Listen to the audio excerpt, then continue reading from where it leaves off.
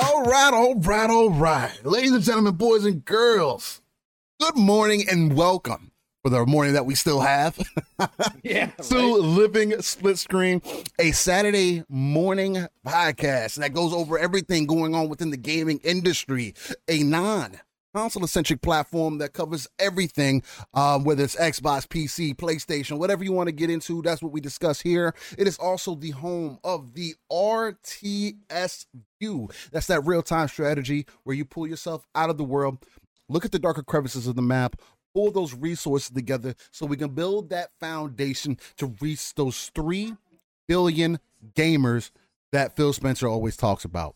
So, with that said, we are a little bit behind the ball. Well, I say a little bit, but we are behind the ball today. So it's going to depend on how long we end up having a show for. But we'll end up seeing. We'll kind of keep it organic, and if we got to cut away or whichever reason, or we'll just keep that conversation alive and kind of go from there and adjust as we need to. But again, with us, there's never knowing how long that we'll end up going. I know traditionally we've ended up being a 3+ hour show. Even when whether there's news or not, it doesn't really matter. But again, I do believe that's just because we have genuine great conversation here. We get the chat involved. And you guys really help us power the show and also make the show, because again, the whole purpose of this is to be more community focused, for it to be engaging, for us to be able to have conversations that a lot of other people may be having, but maybe they're treading one side of the fence to the other side.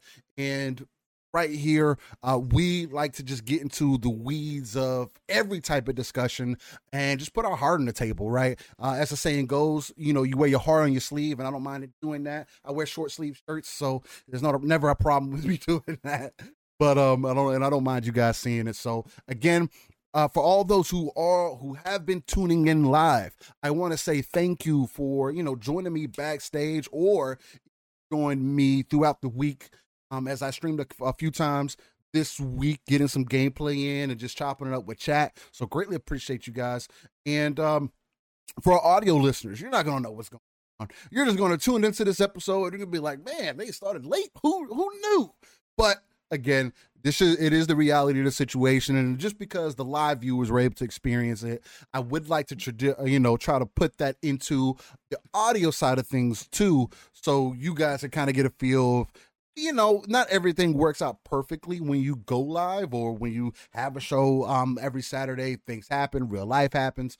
So, but nonetheless, everybody's here safe. We're all feeling good, feeling groovy, and I think we're going to get into some passionate conversations today. So, we were already getting into it behind the scenes while we were just playing Tekken. I'm over here getting my ass busted by these dudes who have like 10, 50 times my record. Like, I was fighting the dude. I had 14 wins. This dude had 500 and fucking something wins. Jesus. And was beating my ass. Like, it was just giving it, like, first 2 matches. I'm like, bro, Saturday just is the Tekken day, I guess. Good Lord. Tim the Sorcerer, apologize to your wife for us. Sorry for the late start. Please, Tim. He said, just told my wife the show just started. She goes, you're kidding, right? No. Look, tell your wife, she can tune in too. Tim, I don't, tell her she can join on in, man. I mean, we apologize, but at the same time, you guys are amazing. Right. OCD Gamer goes, the best way to start and end your Saturday. We love you guys. We love you. y'all. This is why this is why we try to make it no matter what, unless something really is going on and real life's got us, because we love this, man. We love y'all. Nick says, "Steele, it was the connection rain because because it was the connection though. Like, the first dude I fought, it was definitely connect, because usually I only do like 4 bars and up so that I can make sure I have good connection, because Tekken, although out of a lot of the fighters has better net code than most, it still doesn't have the greatest. So if you don't set your bottom line for 4 bars and up, you're going to run into people that have 3 bars or might have 3 bars while they're searching for a session, and then they drop down to 2, and then boom, you get into a fight and it's lagging in every other sit. Speaking of which, Steele, did you see the news this morning that King of the Fighters is going to implement rollback? Really? They're not going to put it on Xbox. PlayStation and Switch get it. Oh, so you can put it on PlayStation and Switch, but not Xbox. Right. I wonder why. I don't know. That's what the It has to be a deal. trailer only showed those two. It has to be some kind of deal that's going on with that, because that doesn't make any sense. Why wouldn't you, especially in a fight? It's not like Virtual Fighter sold 30 million copies of the game, right? So it's like, why would you limit it unless somebody is purposely limiting it? I don't know. For competition reasons. Again, that's just. I feel like that like defeats the point, though. You're purposely hurting yourself. Like the when people hear rollback netcode, especially people who are like familiar with fighters or like fighters, that's like an instant. Oh, maybe I should jump back in and check it out. For you not to implement it across the board, like Nick said, that's extremely petty. How does that? That makes no. That's like Guilty Gear Strive coming out and it going on Game Pass and be like, you know what? We're gonna give you half the roster. You're not gonna get the rollback netcode. You can only play local co-op. That's it. Give you the Dead or Alive version. It's like, why? Right. Like, I don't know. Sorry. I didn't mean to bring that up during the intros. No, you're good. That's when really you said weird. that, I was like, oh, that's right. I saw that this morning. That's really strange that they would. Yeah. Anyway, nonetheless, I am one of your hosts, Steel Rain. That's I, Steel Rain. The T is a 7 everywhere. If you need to find the information, Google is the easiest place. Type it in. I've had so many people try that, and it just works flawlessly, man. So, other than that, do frequent the streets of the Xbox ecosystem between PC and Xbox.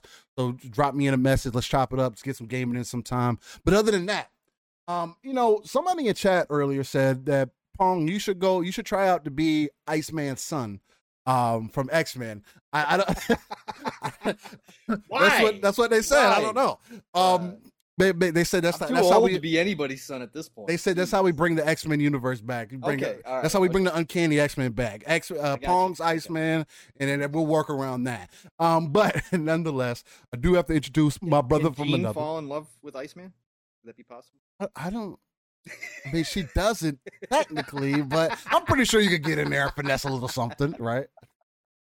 Anyways, keep going. Sorry. And then Nom says the fun speculations own Pong Soul is here. But yeah, I have to introduce my brother from another, the uncanny gentleman himself, my guy, Pong Soul. Yes. How you feeling, brother? I know it's been a little crazy week for you, not only, but also in a very interesting morning, brother. Greatly appreciate you being here. Last night in the morning. Listen. If I'm a little off today, brain wise, forgive me. This old brain can only handle so much. You guys all know by listening to us that I get leakage already, and I mix things up and screw things up. But man, this week has been stressful, and last night into this morning, I just added to that. But I am here because I'm excited to talk with my brother from another Steel. I miss you guys in chat when we don't have our Saturdays. Again, this is part of the routine for me that gets me, going. And I just love being here and talking it up, even on a slow news week. So I appreciate you all being patient. I'm glad I could still make it and be able to chop it up with Steel here because, again, I don't like having a weekend without doing that. So, man, what a week. Real life is what it is. I still did get some gaming in this week. I did. I've been rocking Andromeda. I finally made a post about it. Yeah, I've been talking about it, and I finally did post some pictures from it. Again, it's a good sci-fi RPG. It's scratching my itch right now. As long as I don't think of it as Mass Effect. So as long as I ignore that and I skip through the writing, most of the writing, I'm good. But no, it is a good game. Visually, like I said, there are moments where it is like still, even for as old as it is on the Series X, it can be jaw-dropping at times when I'm going through the different environments. And so that kind of stuff is still, right up my alley. And I love it, from that aspect. And the gameplay, moment-to-moment gameplay, movement, gunplay, all that stuff is really, really well done.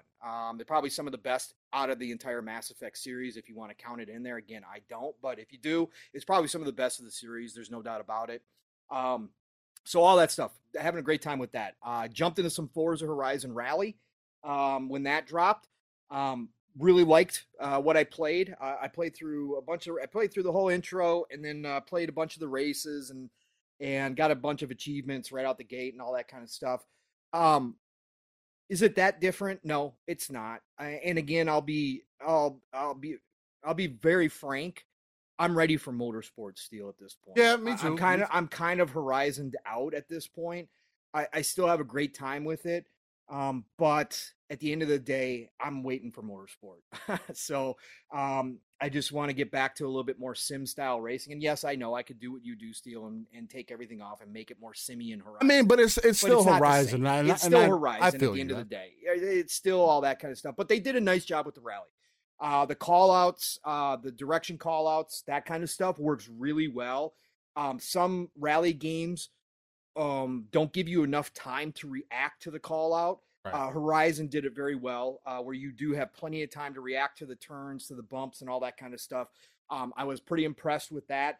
Is it that different than normal Horizon? No, it's really not. But some of the setups and some of the cars definitely are. I am disappointed. Playground. If anybody from Playground is listening, if you're going to do rally and you're going to have classic rally cars, would you guys go get some licenses, please? Why is Tommy Makinen? Why is not one single Tommy Makinen Evo in here? One of the greatest rally racers of all time. An Evo. Huh? I know you can make it. I had to make. That's what I was surprised too. Yeah. So I went and made one. You know right. what I'm saying? Right. So, but they've already got the Evo 6 in there, right? Yeah. They've got the Evo 6 in the base game. All you had to do is go get the Tommy Makinen, and I don't know what the licensing problem is, but I would have liked to seen some of the classic racers and their, liveries actually represented authentically, right? Through Playground. You can go get them off the store. Everybody makes them. I already know that, but I'm just saying I would have liked to see that. So, but other than that, that's just me. Great. They did a fantastic job. The game still looks and plays unbelievable. So I've been doing that as well. And then otherwise, Steel, I've been on a Buffy the Vampire kick. So I heard about Buffy. That, man. One of the fucking greatest shows ever in existence, Buffy the Vampire Slayer.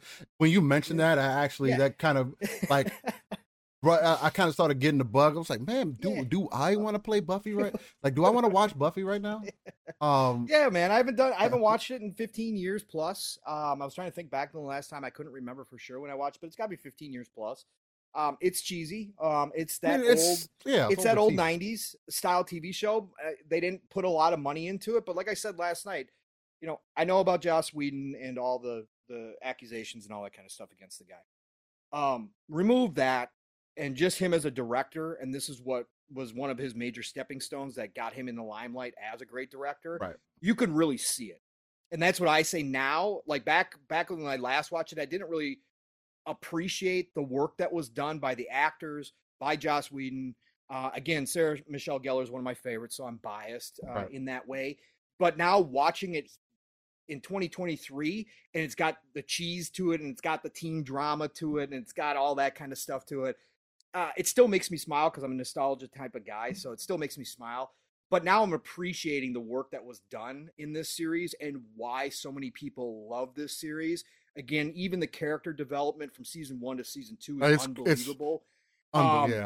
Unbelievable. Greatest TV. Like I said, even with the crazy storylines that you have to suspend, and there's giant plot holes and so on. Yeah, there is. But even with all of that, there's some serious topics about what teenagers go through and that kind of stuff. And there's some serious moments in there that I didn't used to catch that I now catch looking back on it.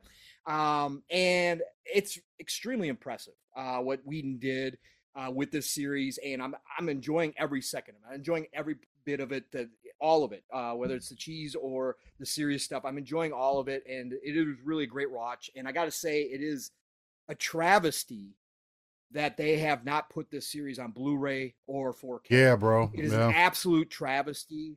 That'd be a perfect way to watch it. Yeah, because I'm watching on Hulu at like standard definition on my OLED, so it looks awful. Yeah, grainy as hell. Oh, it looks like it's in 360p. In some scenes, you can tell that it's old. That the tapes that they transferred from are old. Right. So they've got they've degraded whenever they transfer it over to digital. You can tell that's all got to be cleaned up. This series deserves it. So anyway, sorry, I know this is a video game show, but Buffy is gotta talk Buffy is up there with the icons when it comes to pop culture, and deservedly so. I guess that's my main point. Going back and watching it now, sure, some people will be like, oh, how can you watch this? It's like, oh my God, look at the special effect. Listen, I can appreciate it. Angel was fucking amazing. Angel, and I never got into, that's why I say I never went into the sub. I never went into the split off with Angel. I never watched his. I might do it next because it is on Hulu. I might watch Angel next. But Charmed, I want to go back and rewatch Charmed again. I love Charmed too.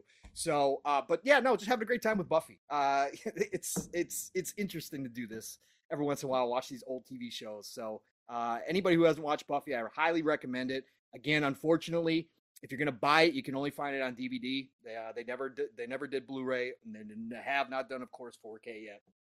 But somebody's got to get out there and do it. I don't know what the problem is, but somebody's got to do it. So. Steele, what did you get into this week, man? I haven't talked to you at all.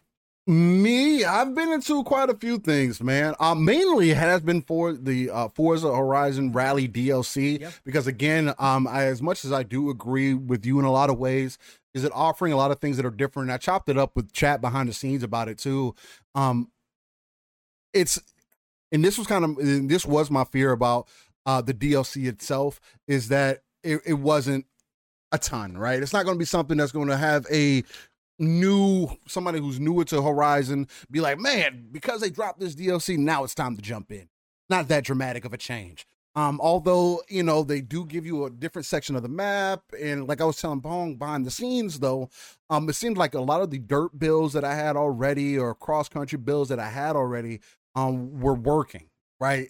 And I mean, of course, you want to say, oh, well, you think about it, dirt rallies kind of the same thing. And, but then when you pull back the curtain a little bit and you start using the actual rally, like suspension and the rally tires, and those things do make a dramatic difference, right? Yeah. Because in rally, it's not necessarily about you, taking the turn at the best angle, hitting it, going outside in.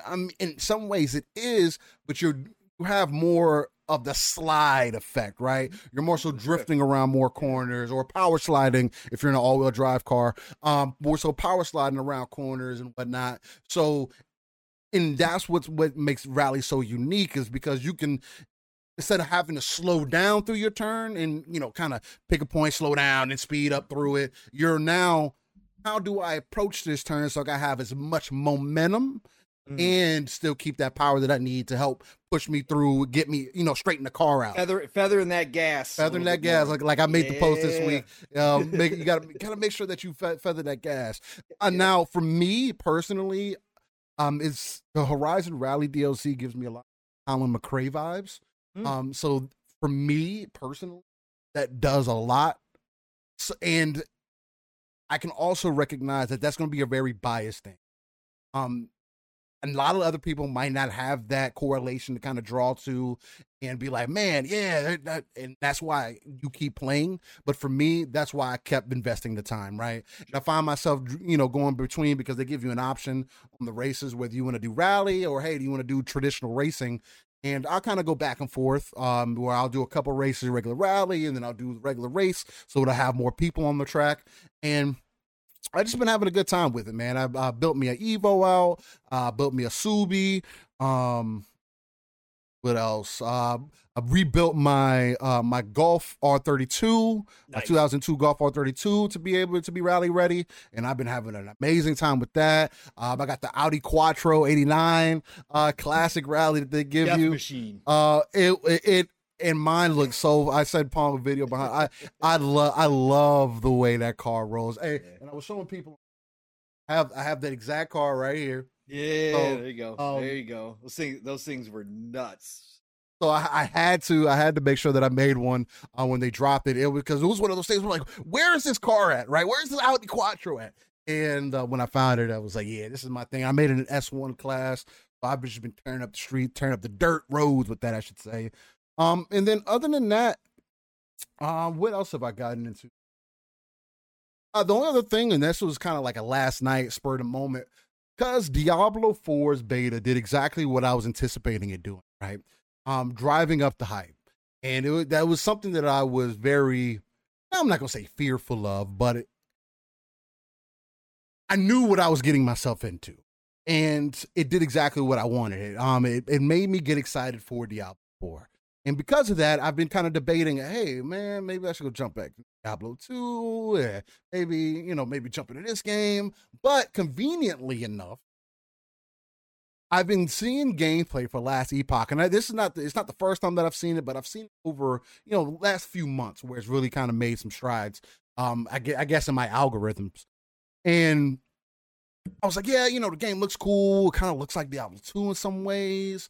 And I was like, it looks interesting. And I've been hearing a lot of people say some great things about it. Then I started looking into Woken, and people were saying some decent stuff about that, although that game does have more mixed reviews. But that game is available everywhere.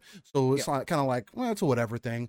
And then Last Epoch, the thing about this game is the game is still in beta.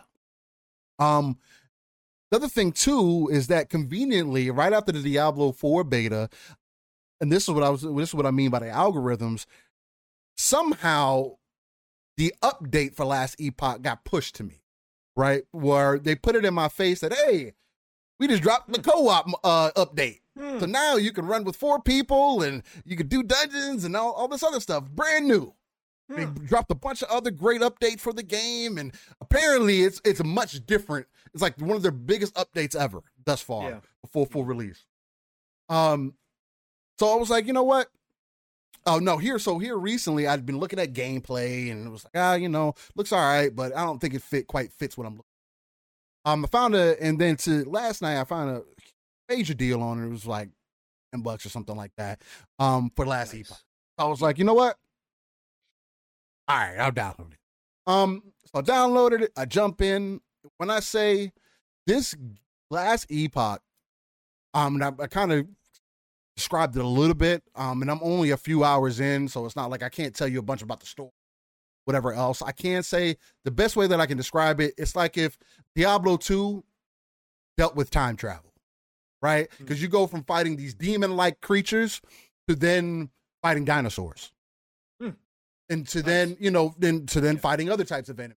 And that's the main premise of it, from my understanding currently. It's PC only, right, Steel? Currently, yes. And it only has partial controller support. Okay. Meaning, so like, I can use you can tell that they're starting to work on the mechanics for the controller, and trying to make it intuitive. But there's certain instances where it's just like, oh, now I'm stuck in this screen, I can't back out. Oh, well, I need to pull my mouse. I need to use them. But other than that, I wouldn't see, if it didn't have controller support, I wouldn't have played it. There was another game that came out this week. Is it hotkey heavy? What do you mean? Well, is it one of those games that's like over the top where No, it's literally like Diablo. It's literally, so it's just like Diablo. So they should just copy Diablo's. I'm being 1,000% for real. I'm not trying to be facetious or like, I'm just using it as an example. When I say that Last Epoch is literally Diablo, a new version of Diablo 2, that's literally exactly what it is. The inventory system is exactly the same, except it's a little bit bigger. But you got to still manage it, right? You pick up stuff. You got to decide what you're going to bring with or what you're not. It's just like Diablo 2 in so many ways, except they have more of the, and I saw somebody else talking about it last night. I was watching some other videos about it, just to kind of give myself a little bit more of a baseline. And people were saying it's like if Diablo 2 and Path of Exile had a baby, right? It's not as convoluted as a Path of Exile, right? What's the skill tree look like? The skill tree is a little bit is deeper than Diablo 2, and it's also deeper than Diablo 4. Deeper than Diablo 4? It is deeper than Diablo 4. Yeah. Okay. Just because like how they have it set up is to where you have your main abilities, and those abilities have their own skill trees. So it's like you can focus abilities, right? So you have your hotbar abilities, and you can, and what you can end up doing is you can choose to focus on like 4 abilities, I believe that they give you. I mean, as you level up or whatever. And those individual abilities have their own skill trees. So let's say I have skeletal mages, right? Or I can raise the dead or whatever the case, because I'm using a necro. You can then specialize into that ability, and now you can make your skeletons, for an example, maybe they do more damage, maybe they move faster, maybe they hit faster, okay, or maybe they cause bleed, or maybe you can spawn an additional one. I haven't looked too deep into it, but there's another ability that I have that's like a blood kind of spear, kind of like bone spear, but it's more. It's called blood. But it's more like more blood oriented, where it's the spikes that go through the enemies. And I have like the skill tree within it. There's a couple different ways. Like there's a poison, and there's a cold, then there's or ice, I should say, and some other underlying mechanics that help you, that actually tie into other abilities.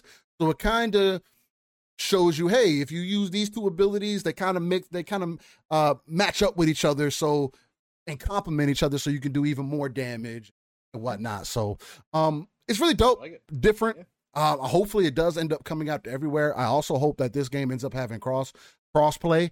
But that's right now, and there's no telling what if I'm going to continue to play Last Epoch after Diablo 4 comes out. I probably won't, because Diablo is Diablo, right? I mean, you just can't. The name by itself is going to guarantee that there's going to be people playing it.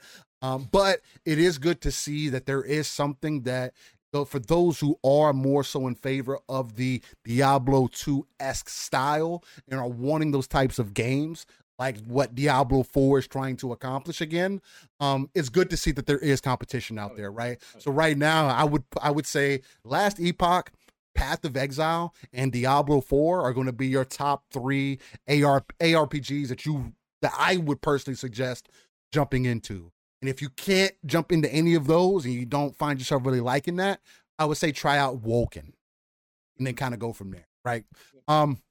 Who's making Last Epoch? Let me see. Because I didn't necessarily pay attention to the developer is 11th Hour Games. And this is their only game.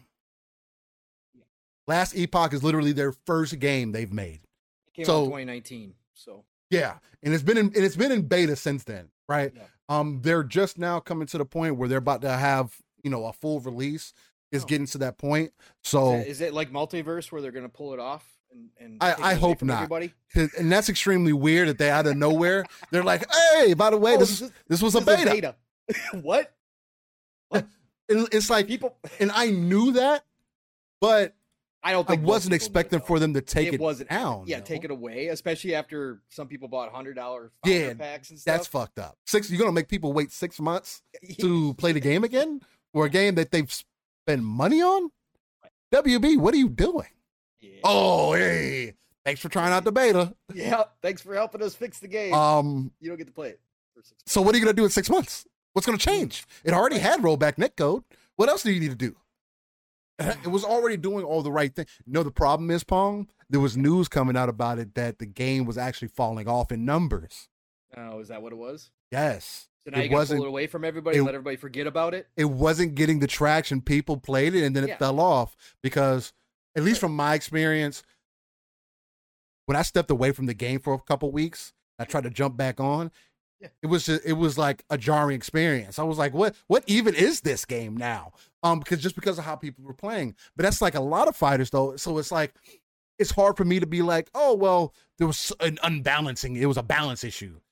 I don't know what it was. There had to have been some kind of issue for them to pull an entire game down. It's just, that's messed up. A weirid situation. Sorry, I had to throw that in there when you were talking about it, because that was messed up this week. That was super jacked up. I didn't get that, and it still doesn't make sense. But yeah, I mean, that's pretty much been my week as far as gaming goes. Mainly, still trying to get back into Hogwarts Legacy, but what other games out there being to play, and then again, when you're doing content creation or wanting to put out content out there for the people, or you just take in content, right? Because I'm always interested in hearing other people's perspective on things, not only in gaming, but in culture and personal life and other things behind the scenes. I find myself playing games that allow me to listen to that content, right? And if I'm playing a story-based game, it's hard for me to listen to the story and listen to what 6 people are trying to tell me on a podcast, or one person at any given time, honestly. So it's just something to take into consideration. I will get through Hogwarts Legacy because I'm again 80 hours in. I might as well go ahead and finish it up. Nothing against the game or anything like that. It's not, the game didn't interest you enough, so that's why you didn't finish it. No, I just based off of what I like my gaming habit, right? And has to be another reality of the situation that has to be acceptable for people to look at or to understand. And if you don't want to understand that, hey, I'm not here to talk to you, man. I'm not going to argue with you about it. You're not going to tell me what type of gamer I need to be or should be. Or it's supposed to be a hobby. It's supposed to be fun. It's supposed to be enjoyable. So I'm going to play. I'm going to do things and enjoy it the way I see it. But other than that, I mean, of course, Genshin is still currently in the rotation because as I am gearing up for me and my daughter to kind of at some point here to really like kind of co-op through the world, grind out, get some chess and level up and work on getting all the characters that we want over time. So I mean, that's always going to be something. Now I got it on. It's so real. I got it on my phone now, so it's like I make sure to get my dailies done, and it takes about 10 minutes or whatever. So that's still been kind of dope, and I've been loving the gameplay on that. But yeah, that's been pretty much my week. Nice. That's far. I like your week, man. I like your week. We had a ton of fun in Diablo. We had a bomb time last week. Last week, and unfortunately, we couldn't get another day in. Again, real life comes first. But that Saturday night, we definitely got we got some good time in. Yeah. We leveled up. I think I pretty much leveled enough. I leveled up quick as hell. Yeah, the levels were quick. I mean, they had everything OP. I know people were talking about that, and they're going to be really upfront. It sounds like they're going to have some more dev diaries coming up from what everybody said from Ferguson on down, that they're going to talk about what they learned from the beta and what they're changing and what they're adjusting. And I think that's going to answer a lot of questions that people have about some of the balancing issues that people found throughout the game. Again, I think the beta was more of a technical beta for them on that side. That's why they OP'd everybody, kind of most of the classes. I know there was a couple people that or there was people that said the druid felt a little weak and that kind of stuff as well. But I think that overall they wanted to do a tech test more than anything, and the numbers that they got out of beta, huge number. Crazy. 65 million hours put into that game. A lot. I mean, like, it's just it's crazy. Again, people forget how big Diablo is, and once everybody started talking about it and saying, especially from the closed beta, look, they pulled this off. This is exactly what we've been asking for in a lot of ways. You saw the open beta just explode all over the place. Everybody wanted to get in and try it out, even non-Diablo fans, which was, again, why I think Diablo could be the biggest seller this year. Non-Diablo fans, people who had never jumped into Diablo before, jumped into this one and were absolutely loving it. That's when you've done it right. When you're reaching outside of your already gigantic player fan base, and you're grabbing people that have never touched a Diablo game before. This Diablo's going to be big. That style. It's going to be big. It's going to be big. It's going to be gigantic. I think ARPGs overall are really hitting for a lot of people this time around. I mean, again, because there was that stigma against Diablo back in the day too. I mean, again, people dealing with the whole demon, devils, trying to pitch it to the kid, and all of that. Where now it's kind of like it's not as critical, or people aren't as like over the top about it. Now there still are groups that are like, "Oh, you're trying to sell our kids to the devil," but it's not as frequent as it used to be.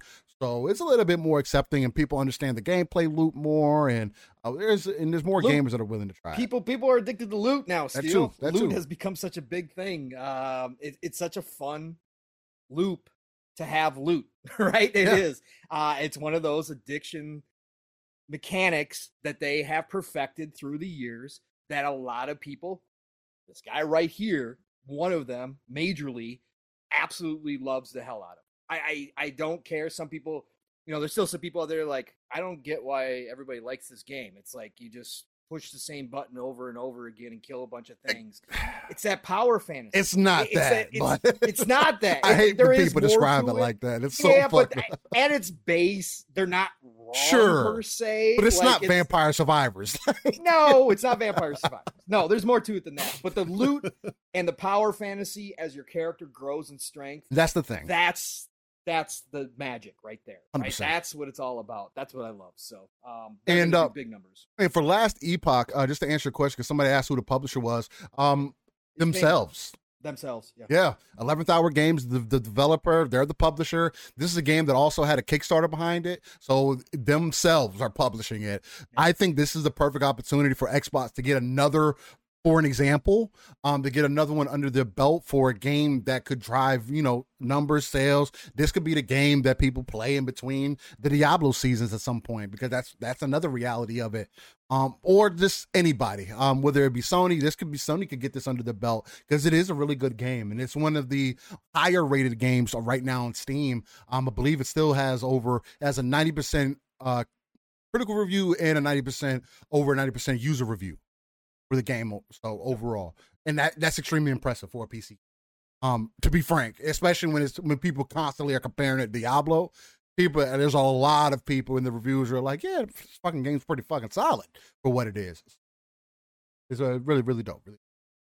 All right, so since we're getting in it, Pong, man, are you ready to get into the upcoming games, man?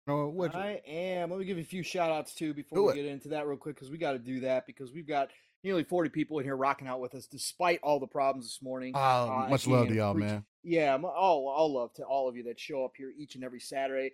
It's Timmy is in the house. What's going on, Timmy? We got Blue Moon FC. What is going on, brother? Great to have you a part of our chat. Nix is in the house as always. Thank you, sir, for joining us. Shane G, of course, dropping on in here. Great to see you, Shane, as always. And yeah, he brings up the quantum break stuff, and we might talk about that for a minute a little bit later because it is a weird situation. But Vic the Click, the one and only Vic. What's going on, brother? Crazy Greek dude is in here. Yo to you, sir. OCD Gamer, of course, is dropping on in here. Eastside Vandal, what is going on?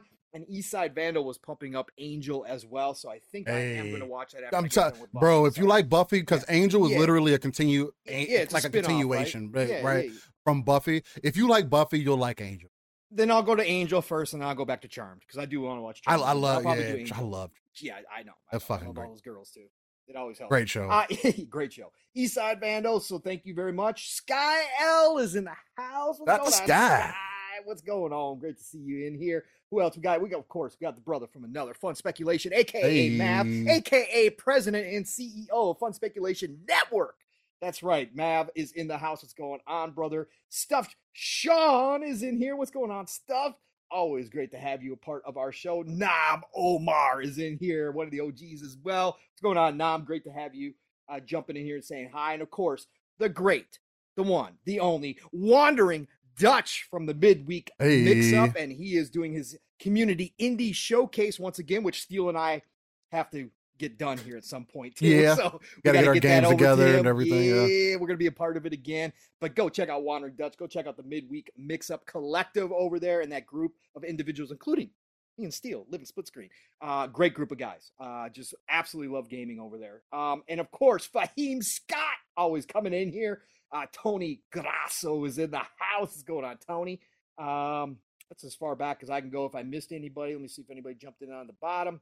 Masshole 1977, what's going on? I see you in here.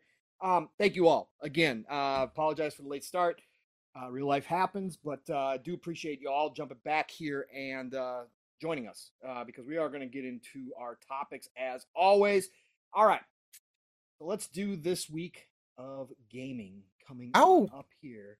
And of course, as always, we use GameInformer.com. Not perfect by any stretch of the imagination. And in fact, I think they are wrong this week on one of theirs. But I was trying to confirm. But Steele, can you look up?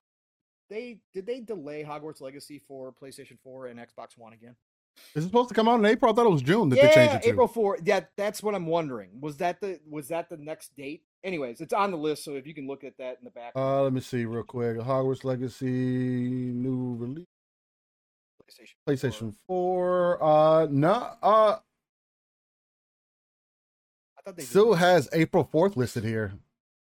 Okay. Hold Chad, on. if you guys remember, was there another delay for Hogwarts Legacy for the for last? I thought there was. I thought there was too. Anyway, it's still on Game Informer's list, so I'll throw it in there, but I think it has been delayed, and not that too many people are. I don't think it's going to come out. Looks like May 5th is Hogwarts Legacy Deluxe Edition, the Standard Edition for PlayStation 4 and Xbox One. Okay, so and then July 25th is the Switch version. Okay. All right. Cool. All right, so that's May. So we'll skip that one then. All right, so let's start here. This is going to be week of April the 3rd, and we are going to start off on April the 4th. Creed Rise to Glory Championship Edition is coming to PlayStation VR 2 on April 4th. So you want to get your boxing on in VR, which actually would be kind of a good time. That would watched. Be. Yeah. I put no 8 hours into it or nothing, but I would have a good time with it once or twice. That comes out April 4th. And then we got Grimoire once more coming to PlayStation 5, PlayStation 4, and the Switch. This is from Vanillaware. If you guys don't know Vanillaware, Dragon Crown, beautiful hand-drawn animation. These guys over there still do hand-drawn animation. Vanillaware is amazing. Published by NIS. NIS is one of the Eastern companies, which we might get into because supposedly Xbox has an embarrassing problem.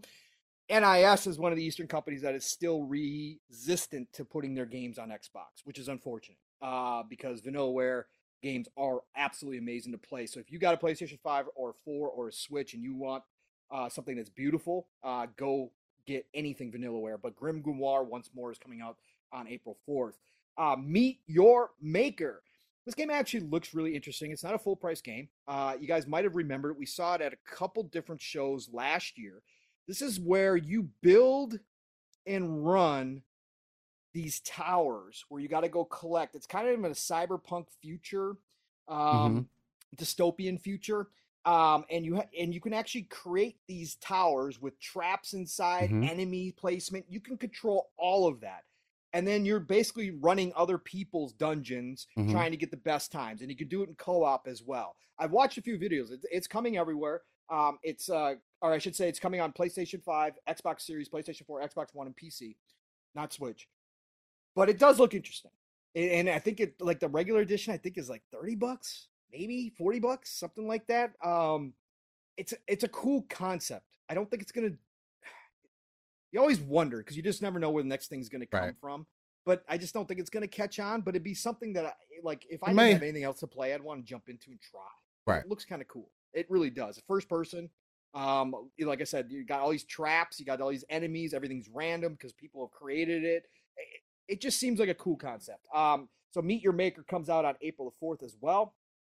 And then we got a Road 96 Mile Zero. A lot of people liked Road 96, and this is Mile Zero coming out for PlayStation 5, Xbox Series, PlayStation 4, Xbox One, Switch, and PC.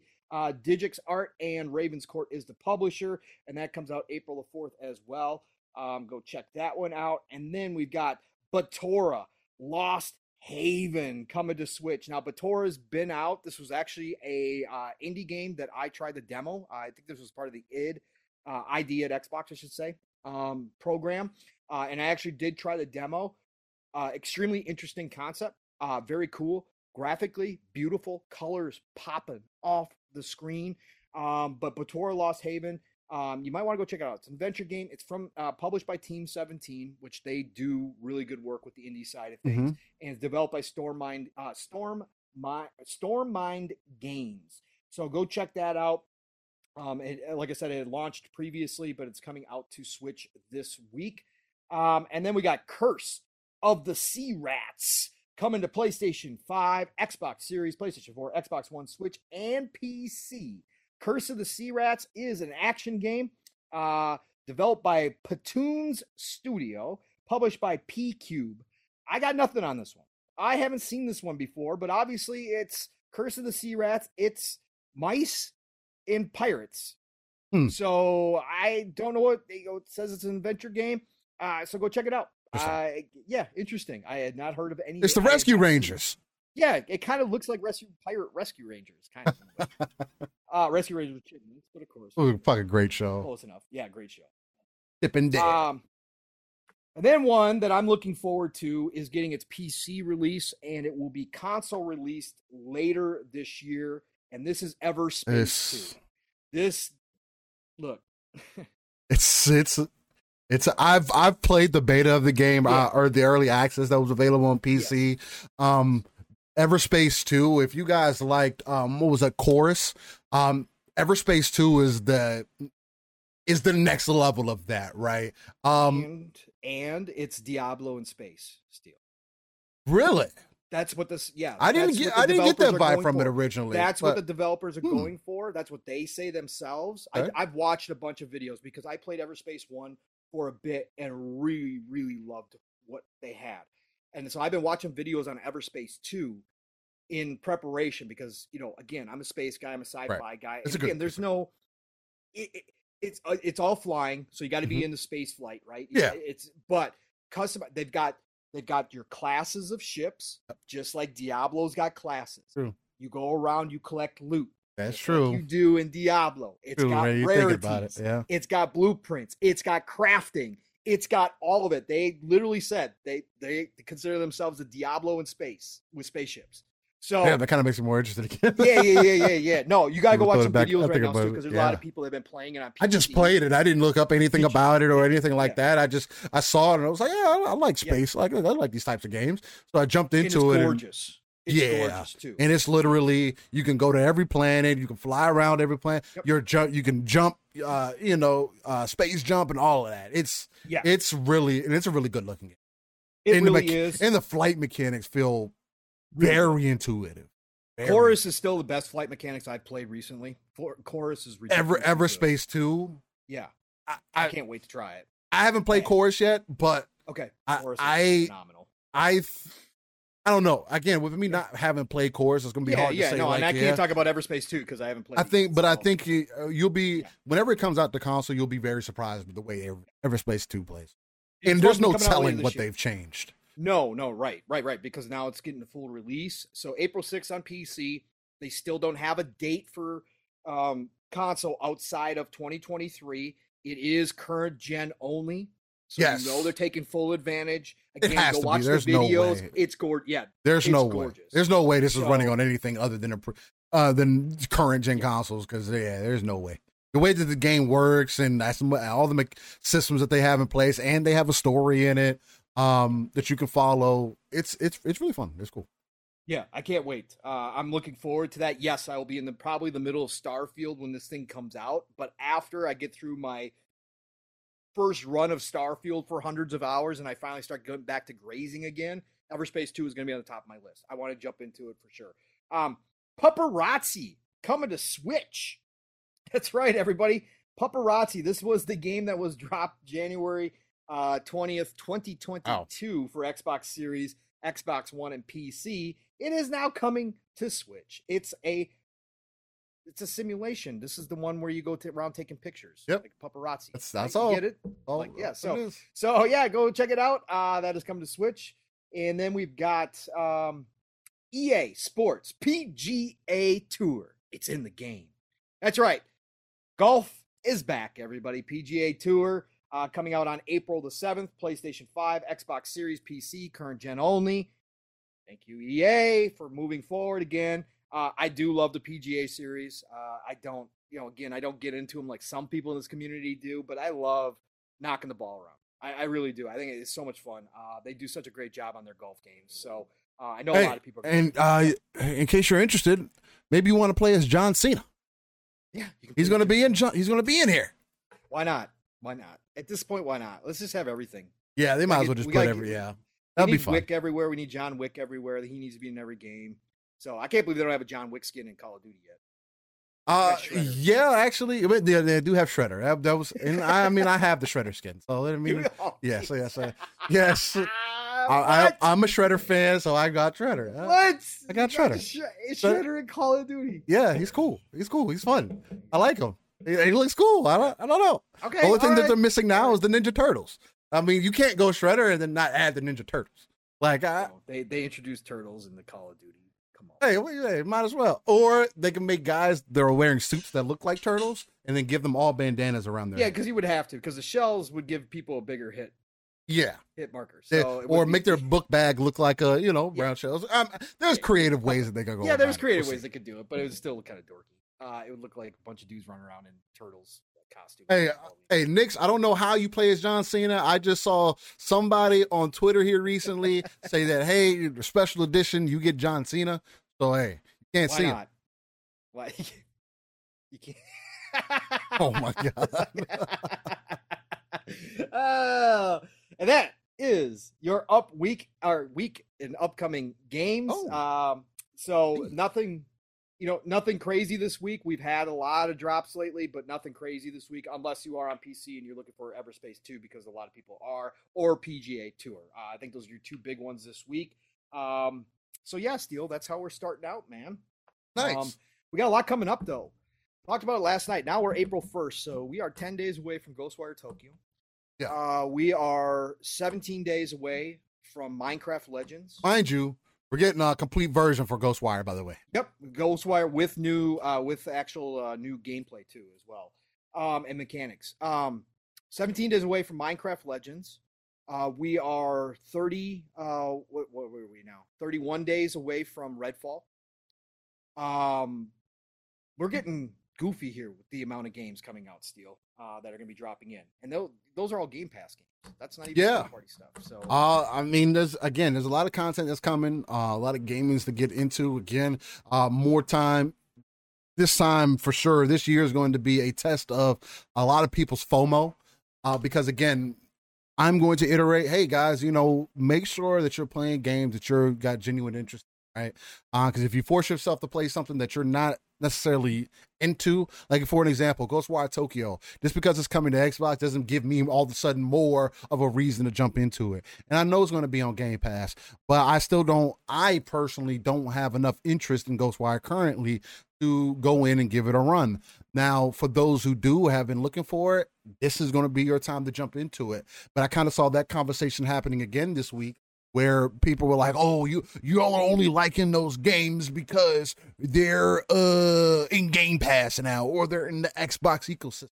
Like, there's not a lot of people that are like that. So I mean, if you want to use that as part of your argument, I feel you, I got you, but I don't get that. Not everybody owns all consoles. Like it's not like that. Like I was interested in Ghostwire Tokyo when they announced it. But of course, if it's not going to be on the console that I can play it on right currently, I'm not going to talk about it that much because I haven't had a chance to experience it yet. So for me, it's like, no, this is the first time I'm going to have hands-on. Right. It was the same thing with Deathloop. It's no different. These things disappear and then come around when they drop back into Game Pass and get a second life again. It's first party now. So yeah, I'm going to jump into Ghostwire because I was interested from the get-go. I thought it looked really cool and it's got some interesting concepts, and it's that horror type of game that I can play. That I believe I can play. Now I haven't played it yet, so maybe I get it. Yeah, no, I've seen, I've watched. What I've watched other people play. No, not at all. It's got the mysticism in it. It's got, you got all these abilities, these really cool looking abilities. We're gonna get the best version of it now that it's dropping into Game Pass.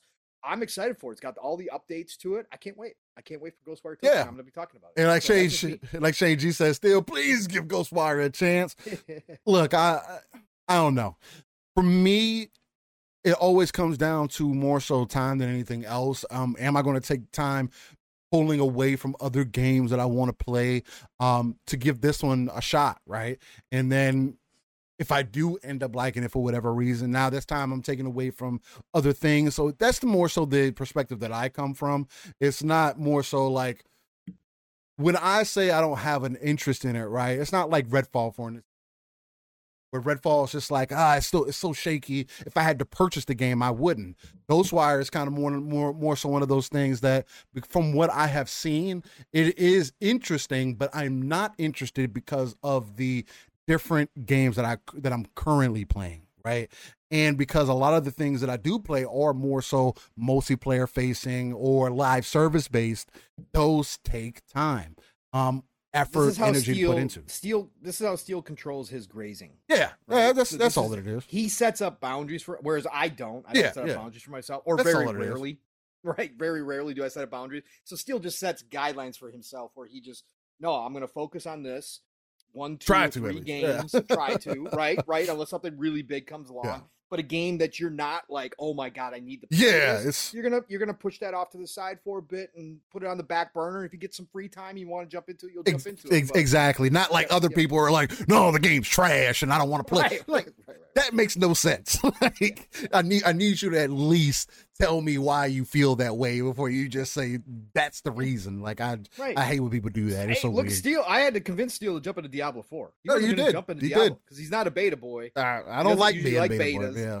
But I finally convinced him, but he was going to hold his ground. He wasn't going to play the beta at all. So that's how Steel rolls, and it's a fair play because he does like to focus on games. So there's nothing wrong with that. And another thing too, like I was telling people behind the scenes when we were chopping it up before we ended up going live, for the audio listeners and everything, their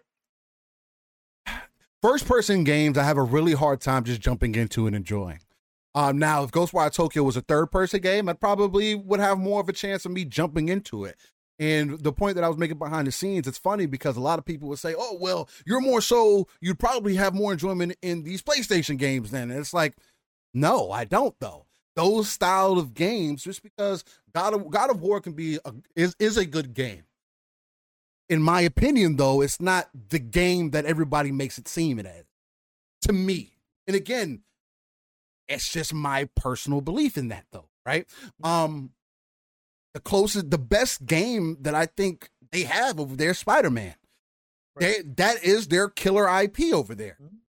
Not God of War, not Horizon. Like, I would rather play Spider-Man in any of one of those two games. Matter of fact, I almost regret buying God of War back when I bought it in 2018. I played it for 4 hours and it was boring. And I'd rather play Horizon than any of them. Horizon, I jumped 6 hours into Horizon. Right. I gave Horizon 3 tries. Yeah, a lot of people played it. So. I just...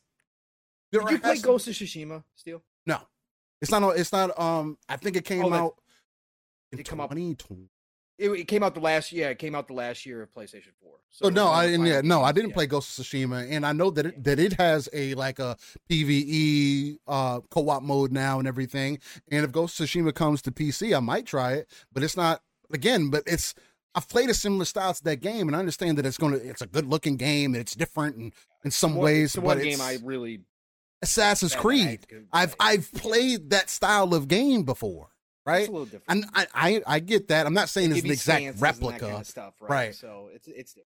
It's not an exact replica, right? I'm not saying that it's this, saying, but it's an open world game based off the feudal era and dealing with that's great. I get it. It could be a very fun time, but it's not the killer IP for me, right? It's not the thing to be like, oh, I need to play Ghost of Tsushima. This isn't even Sony's game, but I'd rather play Stellar Blade. That's just you, right? Again, not knocking any of those other games. You just have to understand what you like. And I wish I could like those other games. Know who you are as a gamer. The whole entire reason I bought a PlayStation 4 in the first place was for Gundam Breaker 3. No other first-party game did that. A game that nobody else really knows about. I was gonna say you gotta be like the only person that can honestly say that. That was the only reason. As soon as I saw that game and recognized I would have not bought in that console if I never. Once I saw that game, I was like, I need one. I need it. I need it as soon as possible. And guess what? I got it. I had a fucking fun time with it. But after I was done with it, I bought God of War and I bought Spider-Man, played through Spider-Man, had a fucking amazing time. But after that, my PlayStation 4 sat for over a year. Like a year and a half, almost 2 years, and I didn't touch it. I didn't play it. So it's all, again, personal things. Know what you stand for as a gamer, as I always like to say. Yeah. Know what you're into. Know what your habits are, and just kind of go from there. It's just mind-boggling to me when people make it seem like they don't, like you have to do something to have a perspective or Or, oh no, you haven't played these games yet, so you don't understand. Like, why would you play a game? How long have we been playing games for? Like, why do I have to play a game that I don't have an interest in? You want me to play every game that comes out that I might not have an interest in? Like when the person telling you that doesn't do that because they trash games that are all the time, party AAA? All the time. Oh, okay, all right. Yeah, let's come on. You can't do it for one side and not do it for the other side. Like, come on, guys. But anyways, yeah. I think that does lead us into an interesting conversation, though, right? Because and we'll start off with a little bit of heat, a little bit of smoke, because for some people, this conversation, and again, we're probably giving it a little bit more credence than it deserves, but I want to start off by addressing something. We can make it a fun topic with Greg Miller from Kind of Funny. I want to first start off by saying I understand what satire is. I also understand what being funny is. I get it. It's subjective. I also, I was going to be the next part. I also understand that it is subjective. But there is something to be said about the way that you display yourself on the internet. And how it may look to certain audiences. I know a lot of people are like, well, this is a shtick. He's been doing it. Okay. The thing about that, though, and the thing about those key points is it's supposed to be funny. It's supposed to come off creative. It's supposed to come off like there was some tact to it, for lack of a better way to kind of express it. And Greg Miller's kind of public display of, for lack of a better way, hate that he displayed for PC gamers, right? And again, he's talking about a certain fan base that's probably been trolling him for quite some time or teasing him about certain, and I get that, but you can't come out and make a video calling PC players, you fucking idiots, you stupid, dumb bastards, and all this other crazy shit that you are saying in generalizing the entire audience. There's a better way to talk about those things than the way that he went about it. And it's also disturbing because, I don't know, maybe you guys could send me some videos or some information on whether he ended up covering this. I want to know, because I didn't see anything about it. Did he end up covering and addressing the fact that Last of Us coming to PC, in the amount of issues that it has, that's a fucking problem? That's not okay. And I did not see him, and I watched further into that video than just that clip, and I don't recall him saying anything or addressing Sony directly about them allowing a port to be released that was half-ass done. And if it wasn't half-ass done, and again, people can say, well, Dev put in work and all these, then why does it have the amount of technical issues that it does? Especially because there was a post done by Naughty Dog that said, oh, we made sure to put in our utmost effort into the PC port that we did into the regular game. Where? Because a lot of people don't see it. And right now, it is one of the worst rated games from a PlayStation port coming to PC because of its technical issues. So why are we addressing a fan base and saying, oh, y'all dumb bitches that told y'all to get you should have got a PlayStation instead of your PC, and actually address the issue that itself? Hey, Naughty Dog, hey, PlayStation, as a shill for your company, or somebody who loves your hardware, why did you allow one of the greatest games on your platform to be displayed in this manner? You remade the game, you have a show for the game, and then now you port it over to PC and it's a half-baked PC port? What year do we live in? This is 2010 where they're still struggling making ports over to PC from the console because they were working off of the Jaguar cores. No, it's not. So it's cringy to me when you address a certain audience the way that he did to me. And everybody's going to have their own definition of what's cool. I'm not going to say that I have everything that I do is cool. It's not. You know what I mean? I might do some cringy things, and that's cool. But I would want people to call me out if they saw something like, hey, Steel, man, that was fucking kind of cringy, dude. Like, the way that you expressed yourself in that moment wasn't that great. And instead, what it does, it actually makes me look at his professionalism in a different way. Especially for somebody that has a huge platform, one, who's been in the industry for quite some time and probably has a better understanding of how some of these things work. To me, it comes across like, hey, maybe you've lost some of your audience. Maybe you didn't get enough clicks this month. Maybe you're not doing the greatest and you needed to do something that was going to gain some traction. And this was it, which is corny behavior to me.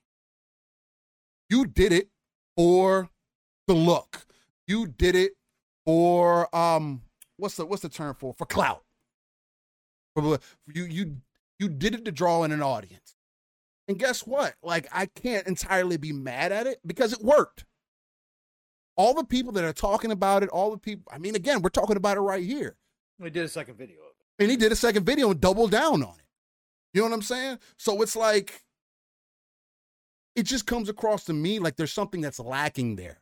Because you, instead of addressing the issue first, you instead attack a player base because, you should just get it on the console that it was made on because it was made for this console, and buying it elsewhere is irrelevant, and you PC player. It just feels like he's coming from a place of where he might have felt personally attacked and wanted to try to create a joke out of something that he found funny because of his PlayStation bias, because he is PlayStation eccentric. That's where he favors, to be quite fair, which is fine.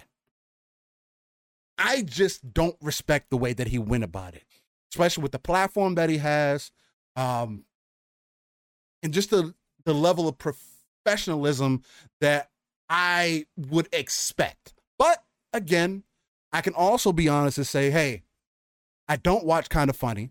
I have never liked Greg Miller like that. I've never paid attention to his content like that. I've always thought the things that come out of his mouth were extremely cringy, that he did not speak for the gamers per se. He only spoke for the things that he likes, which is fair, and his bias, which is fair. Yeah, absolutely. But it's also fair for me to say, that shit is fucking weird, dude. It's weirdo behavior. That is some shit that you would have got back in the, like 10 years ago. You would have got clowned on by me and my guys. Like, that is, or you like, that is like the kid that got beat up in high school type behavior or middle school type. Like, you got bullied on, and now you're turning around and being a bully, even though you're doing it to be funny. It wasn't funny. Like, the key to being satire and telling jokes is it has to be funny. Me personally, it wasn't. And I just don't like the display, especially when you still, because this is something that the average consumer is going to end up seeing. Because if you type it in, Kinda Funny is one of the top shows that comes up first when you type in gaming content or gaming news, gaming anything. Kinda Funny is closer to the top before you get to anybody else. And that is the standpoint that I'm coming from. So anybody that has a general interest coming in, they're going to see that video and be like, oh man, well, you see, look at gamers still doing what I thought gamers do. Childish behavior, console warring, not talking about anything subjectively, and coming from a selfish standpoint. Again, gaming can be selfish. It's supposed to be selfish in a lot of ways. But I personally think that once you get a platform and you have an audience of people that listen to you, that you should be more tactful about how you talk about things and at least address the issue, right?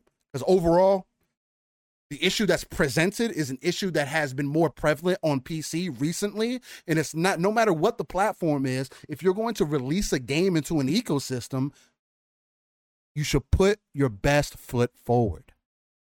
And to me, this doesn't look like PlayStation's best foot forward. And you can say, oh, well, you know, it was made by the same people who made this other game, who did this other port, Iron Galaxy.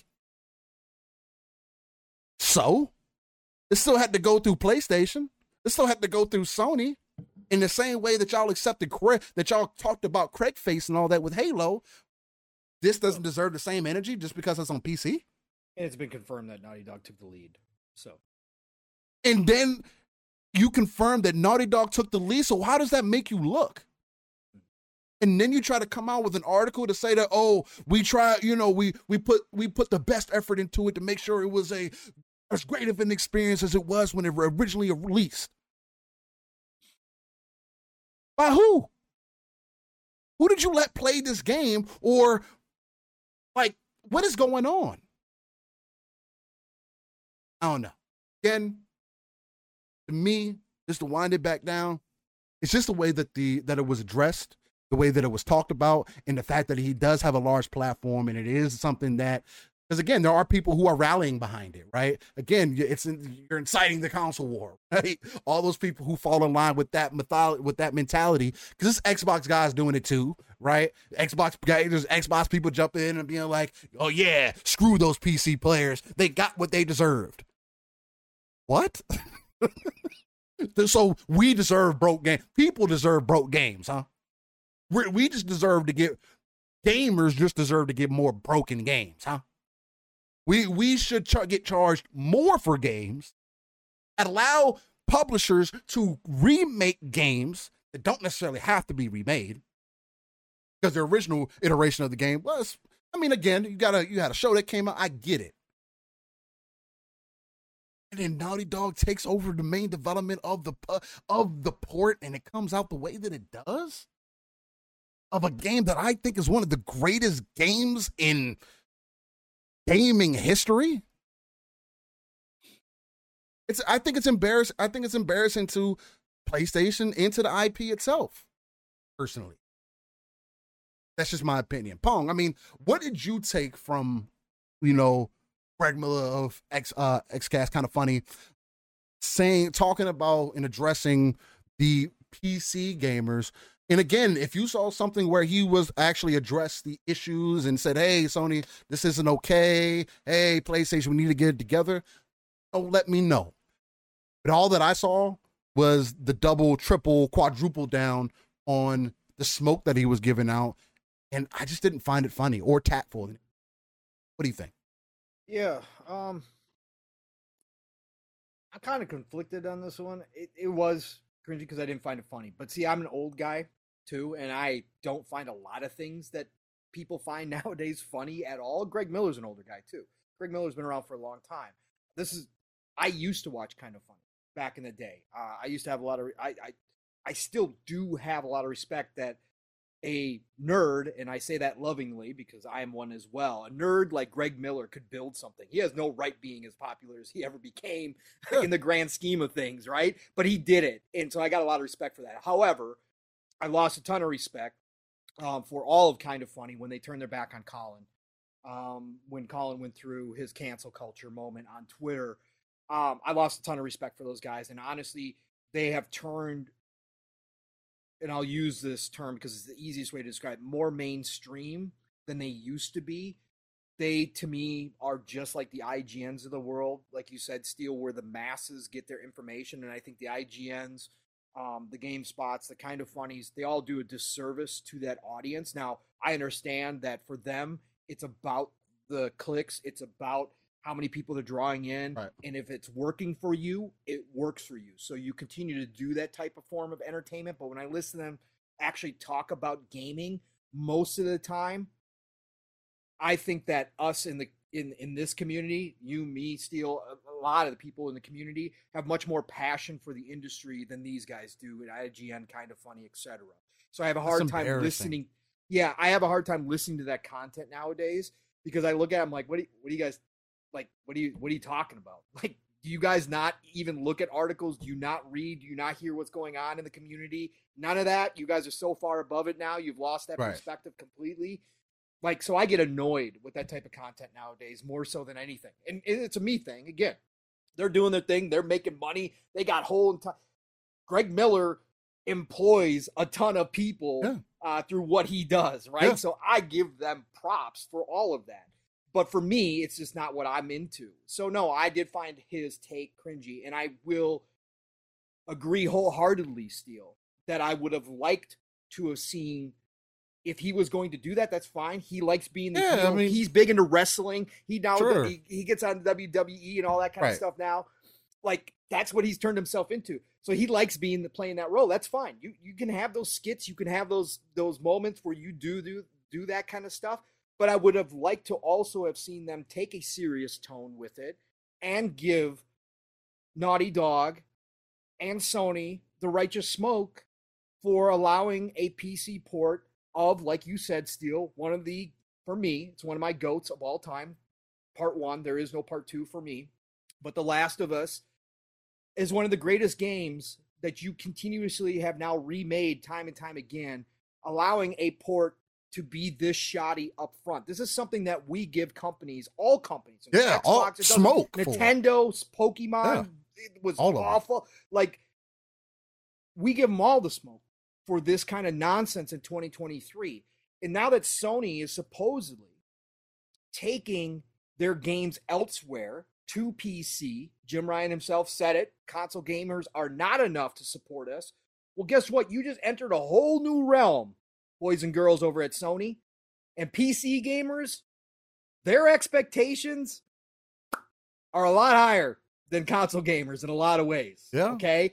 If you don't, price point, quality, if you aren't hitting, you're going to hear about it from the PC community. Yeah, and sales. Right, and sales, right. They're going to raise the pirate flag on you real quick because they have that option. Whether you guys think that's right or wrong, again, I'm not here to debate the whole piracy thing. I'm just saying they have that option over there. That's why, generally speaking, most companies know to take care of the PC gamers first, right? That's how it works.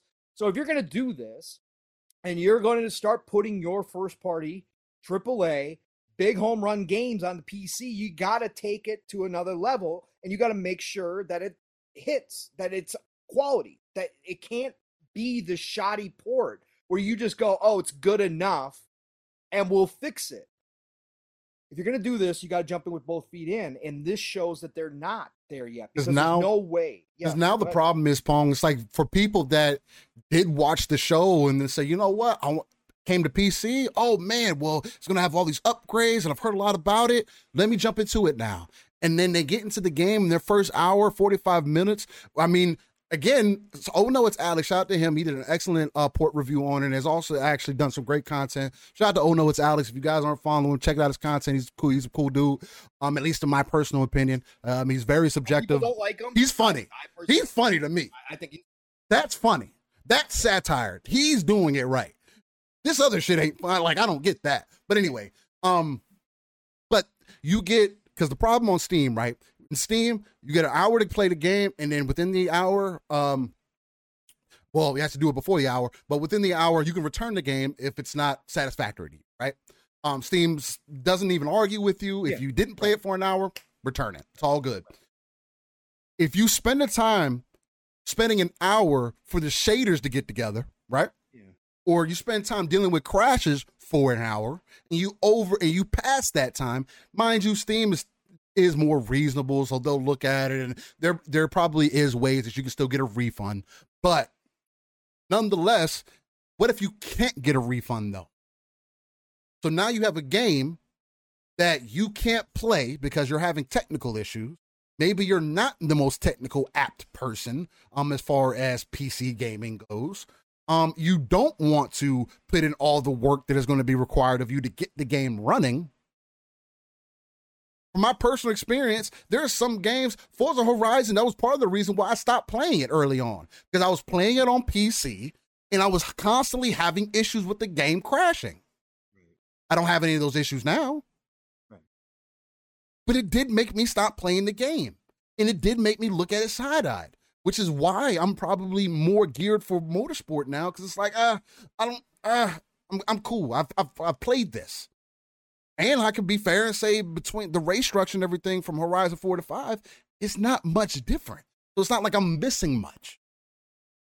But the smoke has to be consistent across the board, and I just don't like the tact of it, man. Like no, and like I said, to get back to Greg Miller specifically, since that's pretty much the topic, is that I would have liked to have seen them, call it out and say this is unacceptable. Even as my favorite platform, and I'm not saying me, I'm saying Greg. Even as my favorite platform, even though I'm not going to play it on PC, you should have still, Naughty Dog, you should have still respected your IP enough to make sure that the quality control is in place, that we don't have a version like this out there, even for PC players who I give a hard time because I'm never going to be that guy. Yeah, I mean that's what I would have liked to have seen. And he could have still done a skit. He could have still done the heel thing. He could have done all that. And again, it is an ongoing thing. I will back that up. This is something he's been doing for a long time. But the point being is that's where that type of content, kind of funny IGNs, I think miss out, and why I get so annoyed trying to listen to them at any point nowadays. For the most part, here and there they will do it right, but for the most part they lose the important part to be mainstream, and that's where I have the issue. And Greg Miller and Kind of Funny are no different. They lose that respectability from me personally when I watch this, and I don't see them dive into that. The actual real important part was, hey, you guys released a shoddy port of one of the best IP in the world.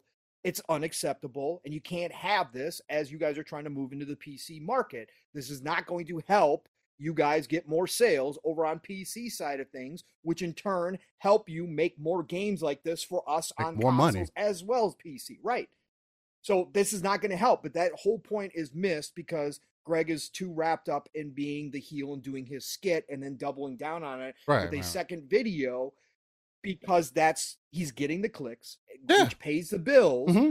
But I think there's room for both sides, and that's what I don't appreciate is they didn't bring the other side to give that smoke as well. And again, if I didn't see it, then I'm wrong, but I haven't seen anybody post any videos where saying, oh no, Greg did actually talk about it, and this was, a topic that they all discussed, and they gave Sony the right to smoke for quality control issues.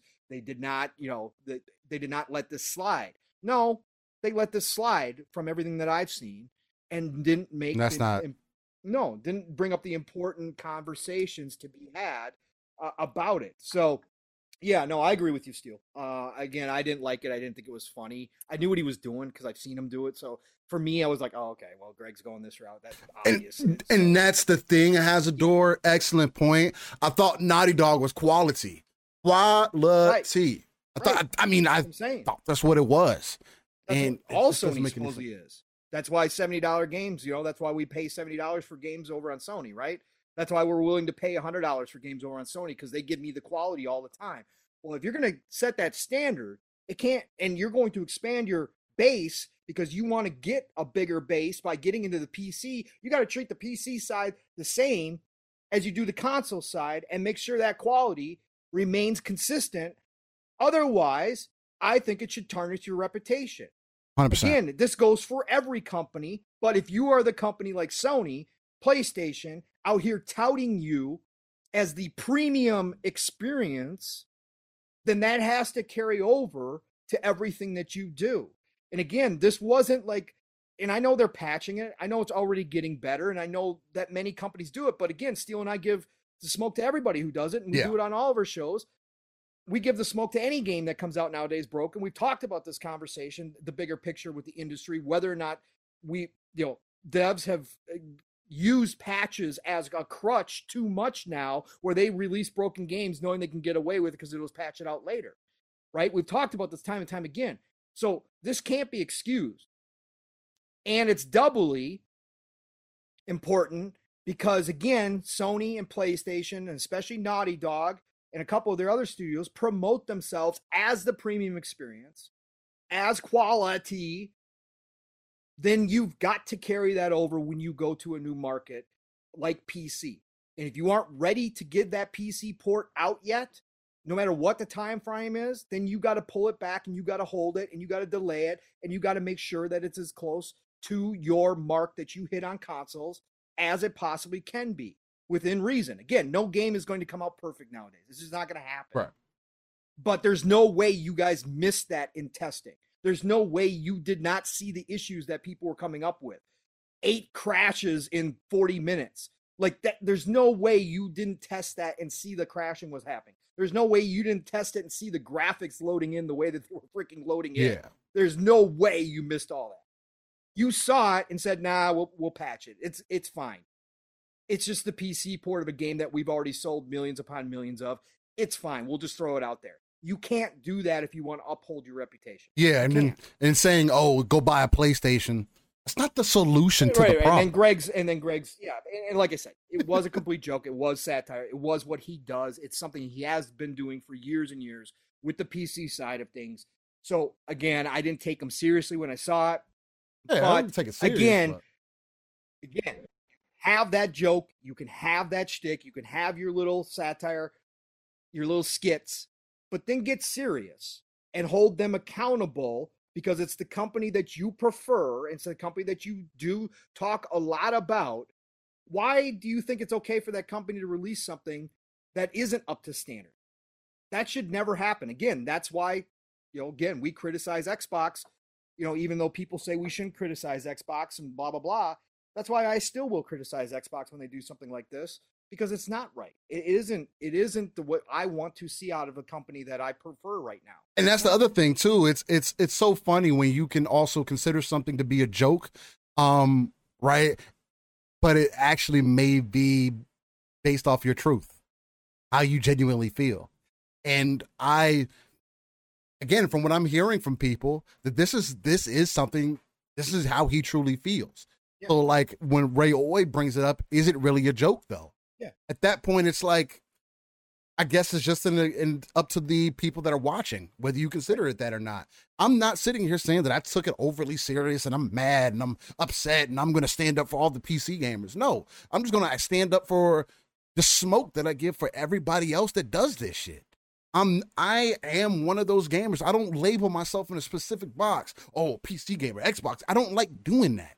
I'm a gamer at the end of the day. You ask me I play games. I mean, I have a PC because I do more than just play games on. That's not why I have a PC. And it's just weirdo to be. Why you got a 3080 though? That's not why I got a 3080. No. It is. No, it's for not. The games. Come on. No, it's not. Come on. No. You wouldn't need a 3080 to do anything else. Yeah, I mean for doing videos, making content and stuff like that too. Sure. Yeah, you need that horsepower and just to stay up to date again. I mean, like I explained before, I got my 3080 for quite a steal at the time, so it's just like one of those things where it's why not? And then I'll probably end up using this until the 5000 series comes out, or unless another killer deal comes out for a 4080, for an example.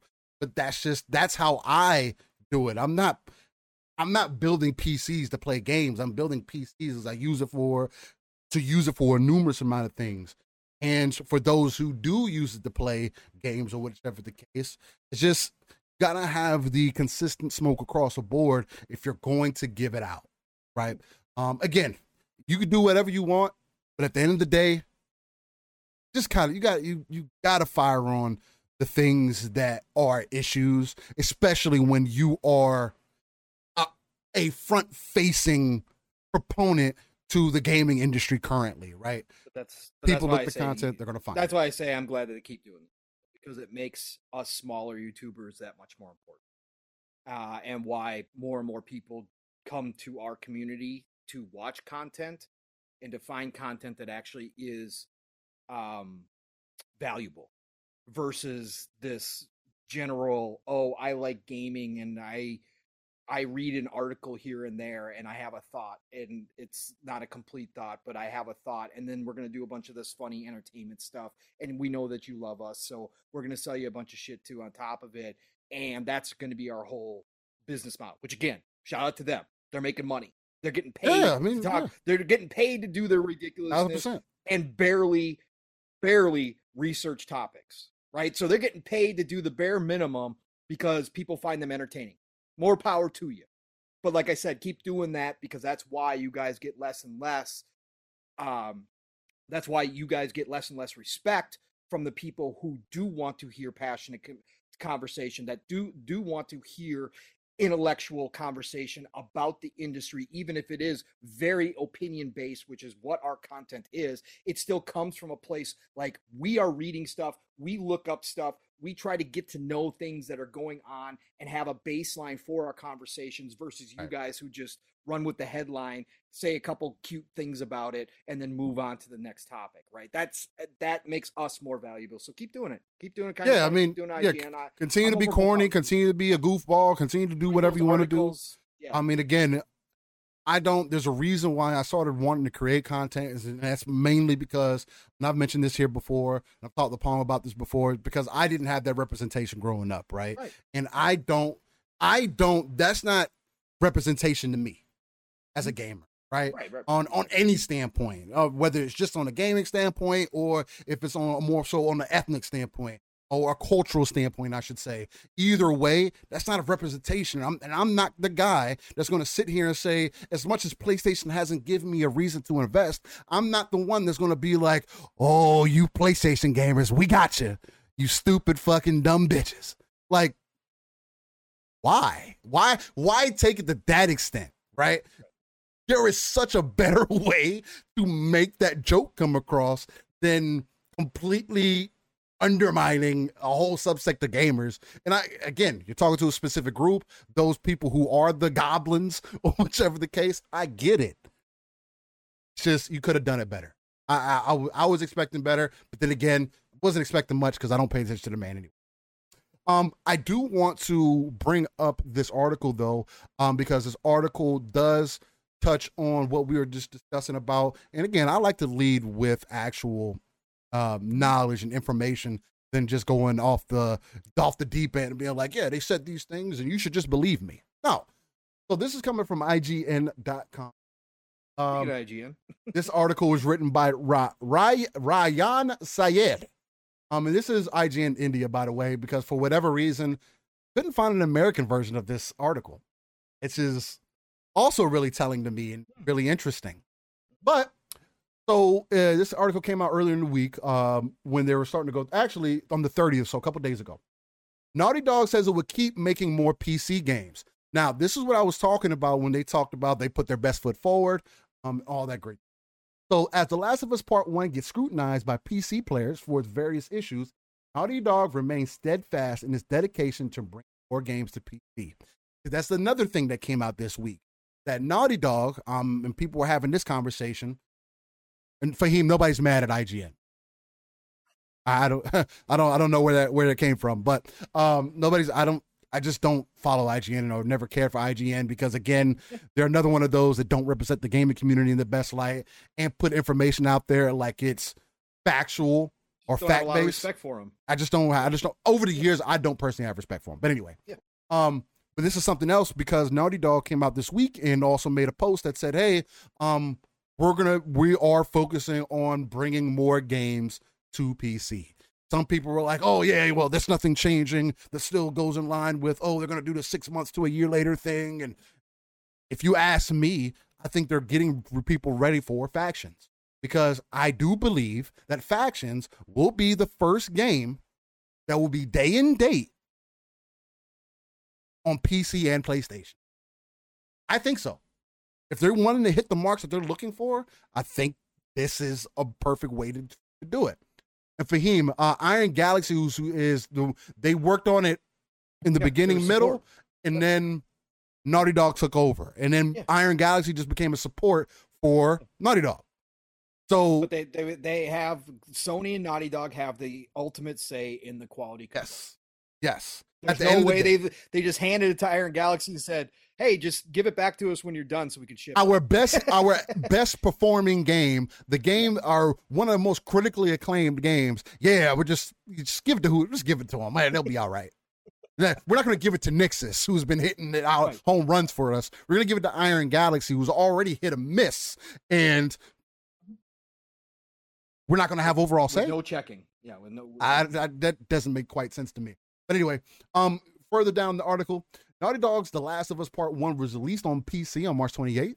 However, the highly anticipated game launch disappointed exciting fans as a PC port was marred by many issues, even though its release was delayed. How do you delay a game and still have the issue that you had? How do you delay a port and still have the issues that you have? Cyberpunk did it. Yeah, I mean they did. But so, be fair, me and you also had a good time with Cyberpunk. That's always the line. But we have to say that the last gen versions were god awful. No, they were. Never have been launched. Ever. Except this is on PC and not the Jaguar course. right. And Cyberpunk on PC actually ran really well. Yeah, it did actually. So while the reception towards Naughty Dog's PC port is negative, it has announced The Last of Us won't be the last PC game from the studio. In a blog post, Naughty Dog revealed that it put in a lot of effort to make sure the PC version of the game was as good as the PS5 version. Let me read that for you. Let me read that to you again, because this is why we're having this, part of the reason why we're having this conversation, and why I wanted to give the righteous smoke to what Greg Miller said, and then also to what has happened with this port. Naughty Dog revealed that it put in a lot of effort to make sure the PC version of the game was as good as the PS5 version. Okay. The team also put its focus on creating a seamless experience for both on keyboard and mouse players, those using a DualSense controller. When it comes to PC performance, the studio said a large amount of tuning, tweaking, and even rethinking went into how the game would utilize G, which is fair. You can also set a baseline and say, hey, you know what? You need to have these things if you're going to run this game. And have a good time, this is what you need. It's right for you to do that, right? You don't have to bring your PC ports and it has to work on a 98, on a 980. You don't have to do that. You could just say, hey, if you don't have a 2070 Super, or at least, sorry, you're not going to be able to play this game. That's fair to say, because at the end of the day, your game. You want to give people the best experience that you give them. At the end of the blog post, the studio announced that it would continue to make PC games alongside its PS5 titles. Alongside. Word. Although this is a good news for fans who love Naughty Dog games, one can only be hopeful that future ports don't meet the same fate as The Last of Us Part 1. That being said, that title has been doing well on the PS5, with sales even rising last month. However, if you do want to see how the game performs on capable hardware, RTX 4090 in this case, check out IGN's 29 minutes on PC. So, guys, just based off of this information is why I'm saying it's unacceptable. It's also why I am standing on the line of, hey, look, man, I can understand your bias. I can understand what you like. I can understand you having an opinion and want to throw some smoke out there. I get it. If you like the console war, you like to rile the people up, look, to each their own, I get it. Your business. But are you going to address the problem? And that's what matters to me. Because nobody deserves to have a bad game or have a broken game that they put down their money for. And that's my problem. And that's something that we continuously talk about right here on Living Split Screen, because we care about the consumer. It's not just me and what I care about. No, I care about the consumer, and being able to give them the best experience possible. It matters. Tim the Sorcerer says 2070 Super is beyond PS5 and below Series X. Not trolling, but getting Steele's point.